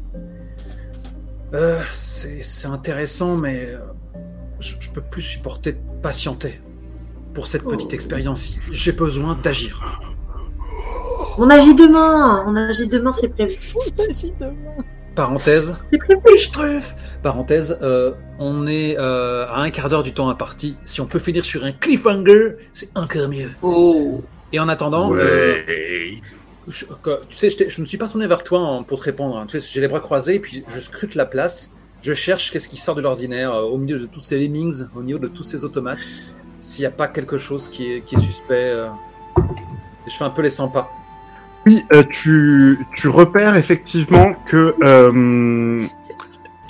t'as l'impression, tu vois Ederic qui est parti un petit peu à l'écart et qui a l'air de qui chante un truc. Tu l'entends pas vraiment à travers la clameur de l'activité en fait, mais tu as l'impression que il est pas entièrement serein et genre il se tourne un peu brusquement derrière lui. Et tu vois derrière lui qu'il y a un machin qui s'en va, qui était littéralement juste derrière lui, et qui se barre. Je charge le machin. Très bien. Je vais te demander un jet, je te prie. Je vais encore me couvrir de Atlas, je ridicule. t'ai choisi. Je vais encore me couvrir de ridicule. Atlas utilise charge. Ça n'a pas l'air très efficace. Allez, je fais encore un recall. On sait jamais. Je tire cette carte. Hey, 18 comme C'est quoi un 18. Yeah. Le pire, c'est que j'ai même pas la Extraordinaire. compétence charge. Mais bon, je charge, quoi. Tu n'as pas la compétence charge, c'est pour ça que tu as besoin de faire un jet. Si tu avais la compétence charge, ce serait juste YOLO, allez, ça se passe. Ok. Donc là, en fait, c'est juste une course, en fait. Tu essaies de courir. Ça tombe bien, parce que t'es un combattant, t'as une bonne forme physique. Ça serait n'importe qui d'autre, ça serait honnêtement pas vraiment possible. Mais tu viens de faire un succès alors que t'es quelqu'un en très bonne forme, et tu perces la foule à peu de choses près, il y a des gens qui sont bousculés, qui tombent, mais tu arrives à atteindre effectivement cette ruelle qui est derrière Ederi.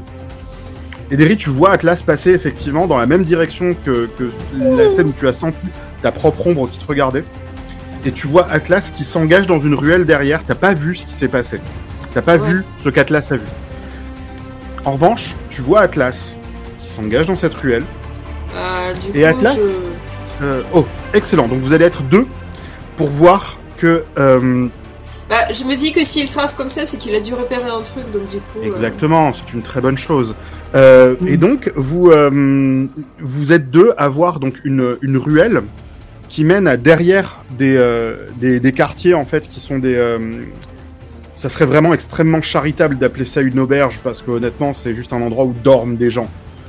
Des gens qui bossent là. C'est honnêtement plus un marchand de sommeil qu'autre chose. Et juste là, il y a une porte qui mène derrière et qui descend un peu vers des habitations, justement. Et vous voyez la silhouette monstrueuse d'une ombre qui descend.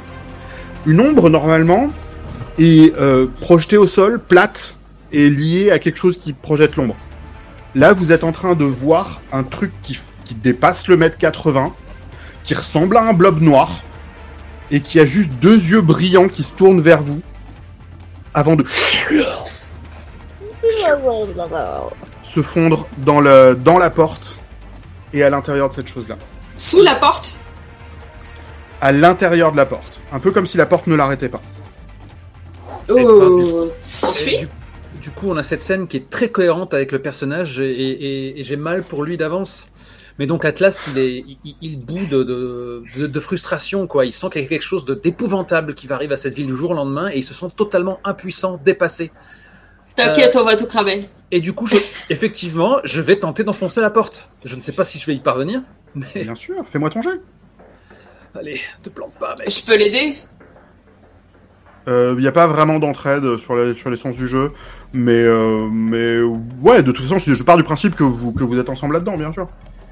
Allez, 20 net, putain. Un Yeah vin naturel extraordinaire. Il faut pas dire que c'est un côté Atlas, factuel. quel héros, c'est extraordinaire, c'est incroyable. Atlas, tu es en train de réussir un truc qui est impossible. C'est-à-dire que au moment où tu commences à mettre le premier coup sur la porte, tu sens qu'il y a une entité derrière la porte qui est en train de l'encadrer pour la tenir.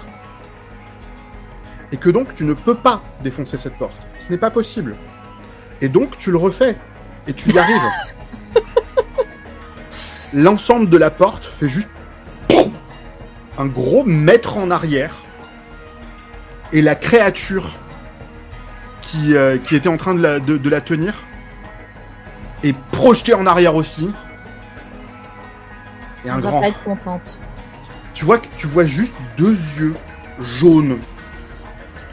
Et tu repères un peu mieux, vu qu'on est là un peu plus dans l'obscurité, la forme d'un corps. J'évalue. Tu En une évalues fraction de seconde. en une fraction de seconde. Mais Tu qu'est-ce es- donc qu'une évaluation? Qu'est-ce donc une évaluation? Une évaluation est un pouvoir du combattant que Atlas a appris entre les 2 sessions. Cette évaluation lui permet d'estimer notamment à quel point la personne qui est en face de lui est dangereuse et quels sont potentiellement ses points faibles. Atlas, si tu devais attaquer ce truc seul à seul, tu perdrais. Et je pense que j'ai... Elle est pas seule. Effectivement. Ah, il est pas seul, certes, mais je veux juste qu'on soit très clair sur le fait que dans ce jeu, dans le système de ce jeu, les ennemis sont séparés en figurants, sbires, boss. Ceci est un boss. Je le sais. Mais je suis aussi l'ambassadeur du Play Toulouse. Ça attend ça. Donc il y a juste ce léger flashback où je retrouve la Grèce, où je fais mon entraînement pour obtenir mon armure de bronze. Oh, Et mon maître, les bras croisés, qui déclare il est certaines batailles que tu ne pourras pas gagner. Il y a certaines failles dans une cuirasse qui n'existent pas. Il faudra que tu aies la sagesse de repousser ton combat à plus tard. Jamais! Je vais quand même t'offrir un élément sur l'évaluation parce que c'est quand même très important au sujet de ce boss spécifique. Ouais. Tu as la certitude que cette créature sait manipuler des illusions. Eh bien, Tu vois comme s'il y avait des trucs qui leur semblaient clignoter, ne plus exister, comme s'il était en train d'appeler des trucs autour ou quoi. Et très clairement, ce truc sait manipuler les illusions. ok, si je ne le frappe pas maintenant, je n'aurai plus d'occasion. Il va me faire... Voilà. Allez, Donc du je coup, lance attaque sauvage. Parce que c'est maintenant Oh ou mon jamais. dieu, l'attaque sauvage. Point Mais- règle, l'attaque sauvage est une capacité que Atlas possède qui lui permet de cogner plus dur, mais il prend des risques et il risque de prendre des coups en retour. Et comme araignée magique, dans notre chat le fait judicieusement marquer, j'ai quand même une chance d'exploser la porte, la maison, la rue. Juste petit switch de caméra où Oui. sur la place des docks, on avait Perséphone encore en train d'examiner le type et Dario qui a vu partir en courant Atlas et Derry en mode bon, je vais rester là pour surveiller Perséphone et pas la laisser toute seule. Quelques secondes plus tard, on a un gros boum de porte défoncée. Je pense que c'est le moment, on y va. Voilà, Dario s'est tourné vers Perséphone. Je pense qu'ils se sont fait un petit signe de tête en mode ouais, là on y va. Ouais. Et ils se sont mis à tracer en direction de la ruelle. Merci. Tout à Mais fait. Perséphone ne court pas très vite. Fais-moi ton jet pour l'attaque sauvage. C'est vrai. C'est vrai qu'on a déjà dit ça en jeu que je ne courais pas très vite. Hiérophante, je compte sur vous parce que ça peut mal se passer. Ça va pas 10, être beau à c'est très voir. moyen. 10, j'aimerais que tu me rappelles ce qui se passe sur l'attaque sauvage sur un 10. Sur un 10, vous infligez le double de dommages aux ennemis, mais ils contre-attaquent. Ça me va. Oh là là. Ok, d'accord. Aucun problème. Tu vas donc... Ah oui, du coup, il a droit à une attaque. C'est pas qu'il fait les dommages de base de son attaque, c'est qu'il a droit à une attaque. Et c'est un jet de C'est un merde. échec. C'est un Yes. échec, effectivement. Il fait un 5. C'est donc un échec complet et tu l'as trop déstabilisé en fait en défonçant la porte alors qu'il était en train de la tenir. Et donc effectivement, il essaie d'écraser sa masse sur toi. Tu sens qu'effectivement, c'est comme si son profil est presque simien, tellement ses épaules sont larges et ses bras sont énormes.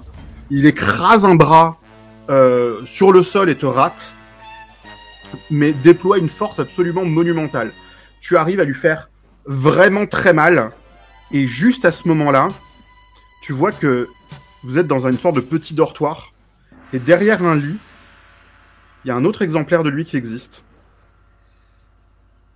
T'inquiète, parce que il a quand même tenté de Cet me- exemplaire, il va se prendre des épines, lui. J'ai pas terminé parce que c'était quand même un moment où je peux briller. Ouais, vas-y. Donc, faut imaginer que Oui. de ma lame comme ça, j'ai fendu la porte avec laquelle il voulait m'estourbir. Je lui ai donc porté un coup mortel. Et comme tu as tenté de contre-attaquer, et tu as échoué, je peux lancer contre-attaque. Tu as droit à une contre-attaque. Allez. Oh là là. Un choix Yeah. difficile ou pire sur une attaque simple contre vous. Vous parez son attaque et ne subissez aucun dommage. Si elle obtient l'échec ou pire, et c'est le cas, vous pouvez lancer immédiatement une attaque simple en retour. Cette contre-attaque ne compte pas comme un tour. Excellent, bah vas-y, fais-moi ton jet. Je suis venu pour ça, je suis venu pour poutrer, c'était le moment là. Jusqu'ici j'ai Il sauvé. Mais oui, bouillonnait mais depuis oui. le début de la partie, Atlas, et ça y est, là. Et Cet indice, c'est un choix difficile. J'aimerais que tu me dises, Vols, est-ce que tu arrives à lui mettre l'ensemble des dégâts que tu tentes de lui faire, mais il y a une part de son essence qui rentre dans ta tête. Oh. Génial. Ou alors, tu lui fais moins de dégâts que prévu. Tu peux pas voir qui. C'est clair. Mais qui tu joues là? Très bien. Alors, je veux juste te dire un truc, parce que du coup, tu le sais, tu le sens. Il y a une part de cette ténèbre fondamentale qui coule en toi comme tu le frappes et qui le... Et tu sens, tu connais son nom, tu connais son identité. Il s'appelle Pénombre.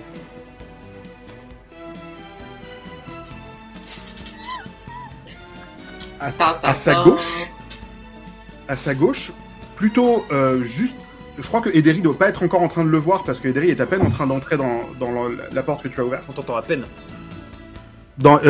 Ederi ne doit pas être en train de le voir parce que il est à peine en train de rentrer par la porte que tu viens d'ouvrir.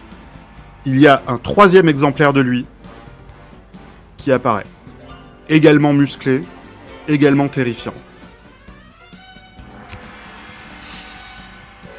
Ederi, Oui. toi, tu viens de voir cet échange de coups entre Atlas et Pénombre.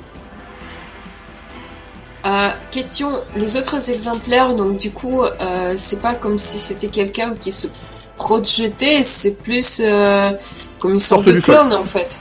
Sortent du sol et ils sont indissociables. Après, actuellement, donc- il y a que Atlas qui peut savoir si les trois c'est le même ou si les trois sont trois personnages différents. Nous, on veut pas savoir. Personne ne peut le savoir.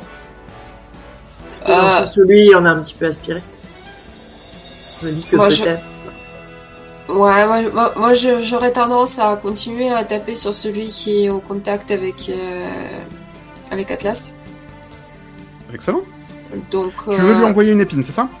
en fait, est-ce que ce serait possible de lui plaquer la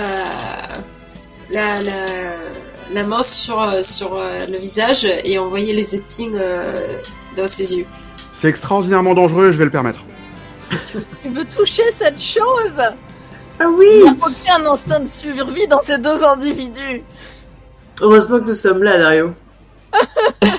Pour les observer et faire. Tout Ah, avec ouais. molécule. Tu peux faire le jet du coup, Kat. Ouais. Bon, allez, petit dé. Et pendant On est en ce train de temps, parler d'un pour- 13, c'est la un contre-attaque et mon succès. attaque sauvage ne m'ont rien coûté en point d'aventure. Et ouais, c'est ça qui est cool. Ouais. Bien, tu arrives à poser la main sur le visage de Pénombre et à amener du coup cette épine qui sort de ta main. Ce truc crie d'une manière qui ne fait pas de bruit. C'est très étrange.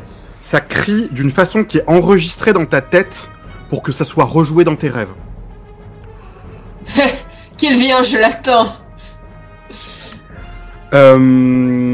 Et là, il y a les deux autres exemplaires qui commencent à se ramener près de vous. Atlas va prendre 2 attaques. Et du coup, Ederi va en prendre une. Ouais. On va dérouiller sévère. Allez, là. vas-y. Est-ce qu'on Les ne deux à s'arrête gauche, pas c'est celle d'Atlas. Celle de droite, c'est... On va bientôt s'arrêter, pas de soucis, vous en faites pas. Oh putain. Oh bordel. 16, 15 et 19. Très bien, très bien. Ouais. 16, J'ai 15 et juste 19. le temps de lâcher. À votre place, Bravo. j'essaierai pas. J'ai contre-attaque. Blam. Il défonce la gueule. On est quand même en train de parler du coup de 4 dégâts sur Ederi. 4 points de dégâts, ouais. 4 points de dégâts sur Ederi. Et de 8 points de dégâts sur Atlas. Je suis à -2. Ouh. Non, tu es à 0. -2, ça n'existe pas. On est arrivé, nous, ou pas? Tu es maintenant à Bientôt. 0 et vous autres, vous venez d'arriver au moment où ceci est en train d'arriver. Il y a donc 3 grosses créatures d'ombre qui sont en train de fondre sur Ederi et Atlas. Et Atlas est debout par l'opération du Saint-Esprit. Et en arrivant, et en voyant ça, je lâche un très gros soupir. Sauf que là, je m'écroule. Alors Dans une que gerbe pour le de coup, sang. Dario perd sa poker face, mais Hiérophante. Atlas tient debout ou pas, du coup, MJ? Je m'écroule dans une gerbe de sang, non?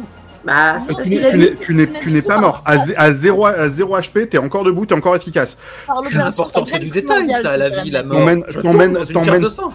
T'emmènes pas large, effectivement. Tu tombes dans une gerbe de sang. T'es au bord de l'évanouissement. T'es pas bien. T'es vraiment pas bien. Néanmoins, ils ont fait leurs attaques et maintenant c'est vos tours. Et qu'est-ce que vous voulez faire? Quel sentiment je ressens quand on arrive? Est-ce que je ressens la mort? En E. Non. C'est très étrange, mais tu ne ressens pas la mort. Il y a une autre bataille qui se joue derrière Clem. Ah, depuis tout à l'heure, c'est catastrophe. Il y a la grande et le petit, là, c'est... Là, il y a les 3. Est-ce que sur la façade, à côté de la porte, il y a des fenêtres barrées par des Oui. volets? Tout à fait. Eh bien, je vais arracher les volets, ouvrir les volets en grand. C'est une très belle initiative. J'aimerais que tu me fasses un jet. Bravo. Avec des petits bras en allumette. Allez, Dario. Alors, c'est parti. Est-ce que t'avais déjà Recall and Shuffle? J'avais déjà alors Recall and Shuffle, mais ça Oui. change rien. C'est pas grave. Nice. C'est un bon Yeah. excellent. Absolument. Bravo. Absolument fantastique. C'est incroyable.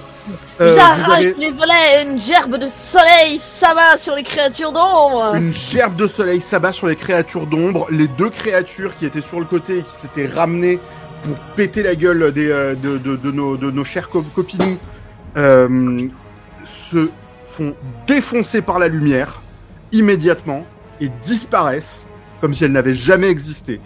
Elles ne sont même pas en train de produire un résidu sur le sol.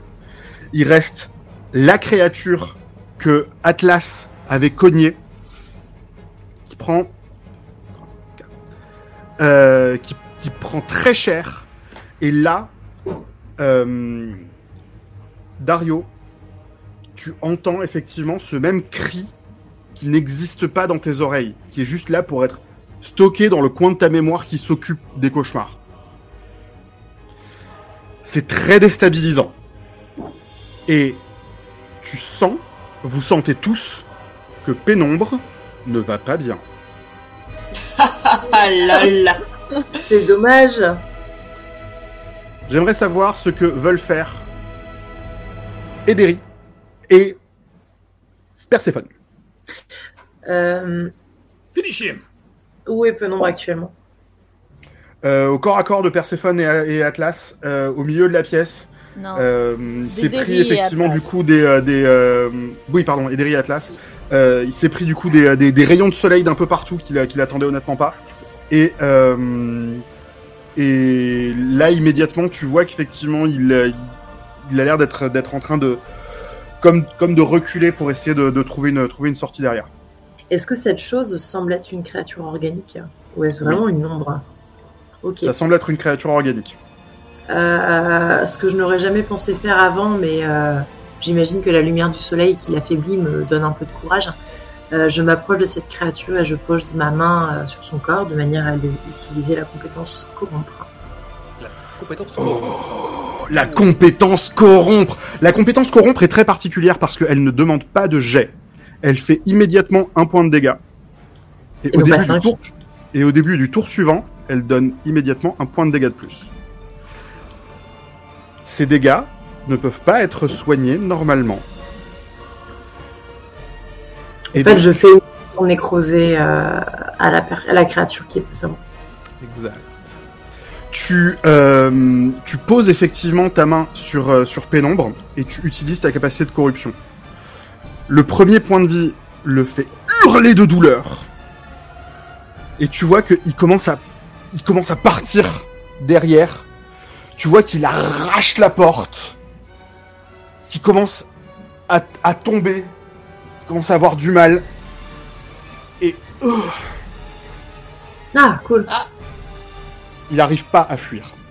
Allez, Derry, bas gros point. Bon.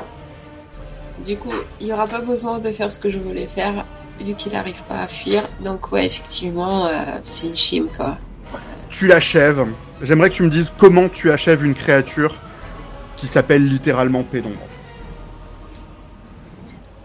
Est-ce que je peux proposer un move Ouais. à Ellery? Vas-y. Dario sort de son sac à malice où il y a toujours tout. Il sort un miroir et il te le lance. Ellery, la lumière! La lumière! Alors, je sais pas si le MJ va nous le valider, si on grave, peut faire ça. grave. Allez-y, faites-vous plaisir. Voilà, donc du coup, en fait, je dirige le miroir de manière à refléter la lumière. Tu entends vraiment la respiration comme si c'était un humain. Qui a... Les ténèbres respirent. Ce sera nous ton cauchemar. En même temps, cette chose est lui, la organique. hiérophante. Public, tu saches que si tu écoutes cette partie en léger différé, tu rates tout l'acting d'ours. Il L'agonie. y a un move incroyable. Bien, du coup, effectivement, vous venez de venir à bout de Pénombre. Et immédiatement, vous entendez des gens qui se battent dehors. Et ceci n'est pas un cliffhanger dans la mesure où les gens qui se battent dehors, c'est juste que l'influence de Pénombre sur les docks vient de s'échapper. Et que tout le monde est en train de revenir à soi, à l'extérieur. Et que c'est quand même toute une place avec que des dockers et des marchands et des gens de guilde qui comprennent pas ce qui vient de se passer, qui pensent que tout le monde est en train de se foutre de leur gueule. Et qui sont en train d'en venir aux mains. Et là, vous voyez Ederi qui regarde vers les docks en disant « Mais quelle bande de cons !» Perséphone hoche la tête vivement. On va clore ça, on va clore cette partie ici. Vous êtes donc venus à bout de Pénombre cette fois-ci. Cette fois-ci. Comment ça, cette fois-ci? Oh mon dieu! Mais où est le Nous avons débat? tout entendu. Il reste un petit peu de Pénombre en Atlas. Oh! Oh, nice. Et vous avez donc réussi à venir à bout de Pénombre et vous allez avoir la possibilité de vous rendre compte assez vite que, en étudiant son corps, notamment Perséphone, je peux te donner ça, Avec plaisir. que Pénombre était un être humain qui a été corrompu par la magie. Ok. Donc, on n'est pas en train de parler de quelqu'un simplement qui a été victime de magie. On est en train de parler d'un puissant magicien qui s'est laissé dépasser par le pouvoir. Et qui est devenu une créature à part entière. Et qui est Faite devenu de une corruption et créature à de part entière, ténèbres. faite de corruption et de ténèbres. Vous y êtes. Exactement. Les trois formes étaient donc toutes les trois la même créature. Exactement. Les deux autres étaient des illusions. Ok, très bien. D'où la facilité de les cramer. Exact. Plus grand nombre. On en a donc fini aujourd'hui pour la partie de quest. Moi, en tout cas, voilà, je me suis encore une fois éclaté à mener ceci parce que vous êtes une cool table et vous faites des trucs cool et ceci est très chouette. On fait des petits trucs. Et vous faites des petits Yeah. trucs, c'est extraordinaire. Les petits trucs, c'est invincible. Je sais pas quand est-ce qu'on rejoue, mais de toute façon, ça sera sur 2D6 plus cool. Ça sera de nouveau super chouette. Évidemment. Yeah. Tout ça et, poil. et voilà, exactement. Ouais. Je suis plus Tout ça poil sur la graine. C'est clair. Et voilà. À mon sens, on en a fini pour ce qu'on a à faire ce soir. Est-ce Très bien. que du coup vous voulez un petit débrief autour de ceci? Pourquoi pas? Vous- Bien, vous- les Très chouette. Ouais. Ok. Moi, je suis très content de vous avoir vu être beaucoup moins timide en termes de capacité. Vous n'avez pas hésité à les sortir, et du coup, ça vous a donné plein de moments où vous étiez awesome. Et c'est exactement le sens de Quest, à mon sens. Oui. Vous avez des points de capacité, ils sont là pour être dépensés. Vous regardez vos capacités, vous voyez quand est-ce que vous pouvez faire un truc cool, vous allez, vous le faites. Ça vous a donné une main sur l'histoire que j'ai trouvé super intéressante, et vous êtes parti dans des situations où vous aviez très vite des choses à faire, et des choses intéressantes vers lesquelles aller. J'ai trouvé ça super satisfaisant à mener. Je commence à être vraiment très très à fond sur Quest autour de tout ça. Et c'est un plaisir de vous avoir comme PJ, en fait, tout simplement. Autour de ça. Je veux bien votre sentiment autour de ça. Autour de la table. et tout. Non. Quand est-ce qu'on joue la suite? Oui. Avant d'oublier, Kalina, juste pour dissiper un doute, quand j'ai dit le moment où tu avais une certaine hilarité et que je t'interrogeais sur la façon dont j'ai mon perso, c'était plus une façon de tâter le terrain. Si tu trouvais que le ton était trop au premier degré et que tu aurais préféré que je fasse plus comment dire, Le pitre. le pitre. En fait- Même si je me suis amusé à le faire, non, mais c'était juste un léger doute que j'ai eu. Moi, ça me paraît bien dosé la façon que tu as de le faire, c'est-à-dire que forcément de l'extérieur c'est très drôle et en même temps ça reste crédible en fait dans le personnage. Enfin moi je trouve ça très bien, mais je suis très bon public et je suis très sensible à ça, donc forcément ça me fait beaucoup rire. Moi, j'aime Mais, beaucoup en fait allier les deux en fait des moments qui sont tristes et sombres, comme par exemple quand Perséphone parlait avec les gens assassinés dans l'entrepôt ou enfin voilà, et en même temps avoir des moments où on fait des guignols. Pour ma part, j'ai eu peur d'y aller un peu trop fort sur le coup de comment on converse avec des morts et tout ce genre de choses. C'est quelque chose que je trouve intéressant à mettre en place avec une certaine dose de pathos, mais j'ai pas non plus envie de vous faire bader. Donc, hésitez jamais à me freiner en fait si je vais trop loin. T'as jamais été à ma table. Ouais. Alors, Je trouve que ça marche très Moi bien. franchement j'aurais envie de te dire vas-y à Ah fond ouais, dans ouais. le sens, hein. moi perso, j'adore ça. Hein. Tu peux y aller. Hein. On a déjà joué du drame dans des 6. Ouais. C'est possible. Moi, le seul on truc qui soutient. risque d'être une X-card pour moi, c'est s'il y a une cruauté gratuite sur des animaux ou sur des enfants. C'est quelque chose que je veux pas jouer ça. Enfin, Ça marche. voilà, ça va me faire passer un très mauvais moment. Mais sinon, social, tout Mais bête. vas-y, tue des adultes. Tue-en plein. Pas d'adultes. Plein de torture. les adultes plutôt ça va, ouais. Mais voilà, il y a ce côté vraiment cruauté et quelque chose de vraiment crade qui arrive à des animaux ou des enfants. Je veux pas. Disons qu'on a déjà joué des scènes larmoyantes dans des parties qui devaient être hyper feel good. Ouais. Du coup, je pense que je pense qu'on arrive à faire les andouilles et à faire des trucs tristes Ouais. à 10 Non, mais minutes il faut- d'écart. Pour Et le c'est moment, pour- on a un bon mélange de gravité et de Tout à fait. et de comique. Et je pense que du coup, faut pas hésiter à y aller à fond et ça nous aidera d'autant plus à passer de l'un à l'autre. Nous, après, je pense qu'on rebondira avec plaisir. Je sais pas ce que disons pense qu'on a- le public, mais ouais. Parler public. Et Le je public, il tiens, dit GG. Merci Pierre Mercier. je tiens à m'excuser pour mon moment d'hilarité qui a probablement été incompréhensible pour tout le monde quand tu as annoncé le nom du méchant. Ah oui, mais si. Oui. Ça m'a fait penser au... Elle s'appelle Sirena. Bon, oui. C'est juste Je que veux dire- Pénombre, c'est le nom d'un personnage de Gênes, de quelqu'un que je connais très bien. Ah, Pour ceux qui sont sur le LH et qui connaissent Pénombre, et il y a un énorme running gag sur c'est toujours la faute à Pénombre et c'est Pénombre le méchant et du coup quand t'annonces que le méchant s'appelle Pénombre, enfin c'était parfait pour moi. Ouais, non, mais du coup, c'était littéralement sur mes notes. Il s'appelle Pénombre. Je n'en doute Et pas. ça mais- Et, Mais du coup, pour moi, c'est une private joke inattendue et énorme. Sur le chat, on nous dit bravo, c'était digne d'un animé de mercredi après-midi. Moi, c'est totalement dans l'esprit de. Trop bien. Et Volsung pour Atlas, après, on va forcément par moments se taper des fous rires dans le sens où son premier degré est aussi touchant qu'il est drôle.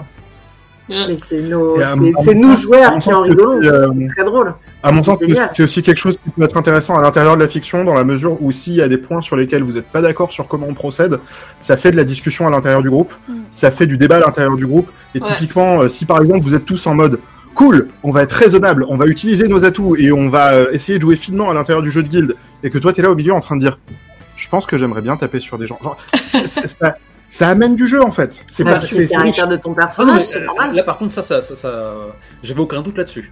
Et puis ça m'a permis de te mordre les fesses. Oui. Puis du coup, pour l'empêcher de charger, il y a le tigre qui se pose sur Atlas. Enfin, c'était parfait. Oui, et puis j'ai rien fait pour réfuter. J'ai pas dit non, je fais un jet pour esquiver. Non, je trouvais ça très bienvenu. Il y a eu de beaux enchaînements. Moi, j'ai trouvé c'était vraiment agréable. Et ça m'éclate comment. Cool, bah voilà, grand plaisir. Ta réactivité, je l'avais déjà dit dans l'intro de la version podcast du premier épisode, me tue quoi. Tu saisis la balle au bon, ours, t'es très. Tes persos sont à fond. Mais on sent tellement. Comment dire, le reflet du monde moderne quoi. La critique en filigrane quoi.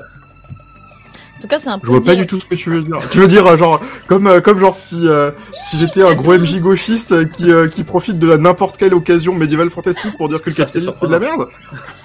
Étrange. En tout cas, c'est un plaisir de t'avoir en MJ, hein, vraiment. Bah, c'est un plaisir de jouer avec vous. C'est très reposant pour moi parce que j'ai l'impression d'avoir à peu près rien à préparer parce que vous allez toujours avoir des cool idées et me lancer des cool trucs. Donc voilà, c'est chouette. Du coup, vraiment, voilà, c'est un bonheur pour moi, et si c'est un bonheur qui est partagé, c'est tout ce que je demande. Vivement la suite. Objectif atteint. Mais merci à nos quelques spectateurs qui sont restés jusqu'au bout, et merci à toi public de nous écouter en léger différé. On vous fait tout plein de bises. À bientôt. À bientôt pour bonne soirée tout le monde, à tout bientôt. Ciao ciao. Fondu en noir.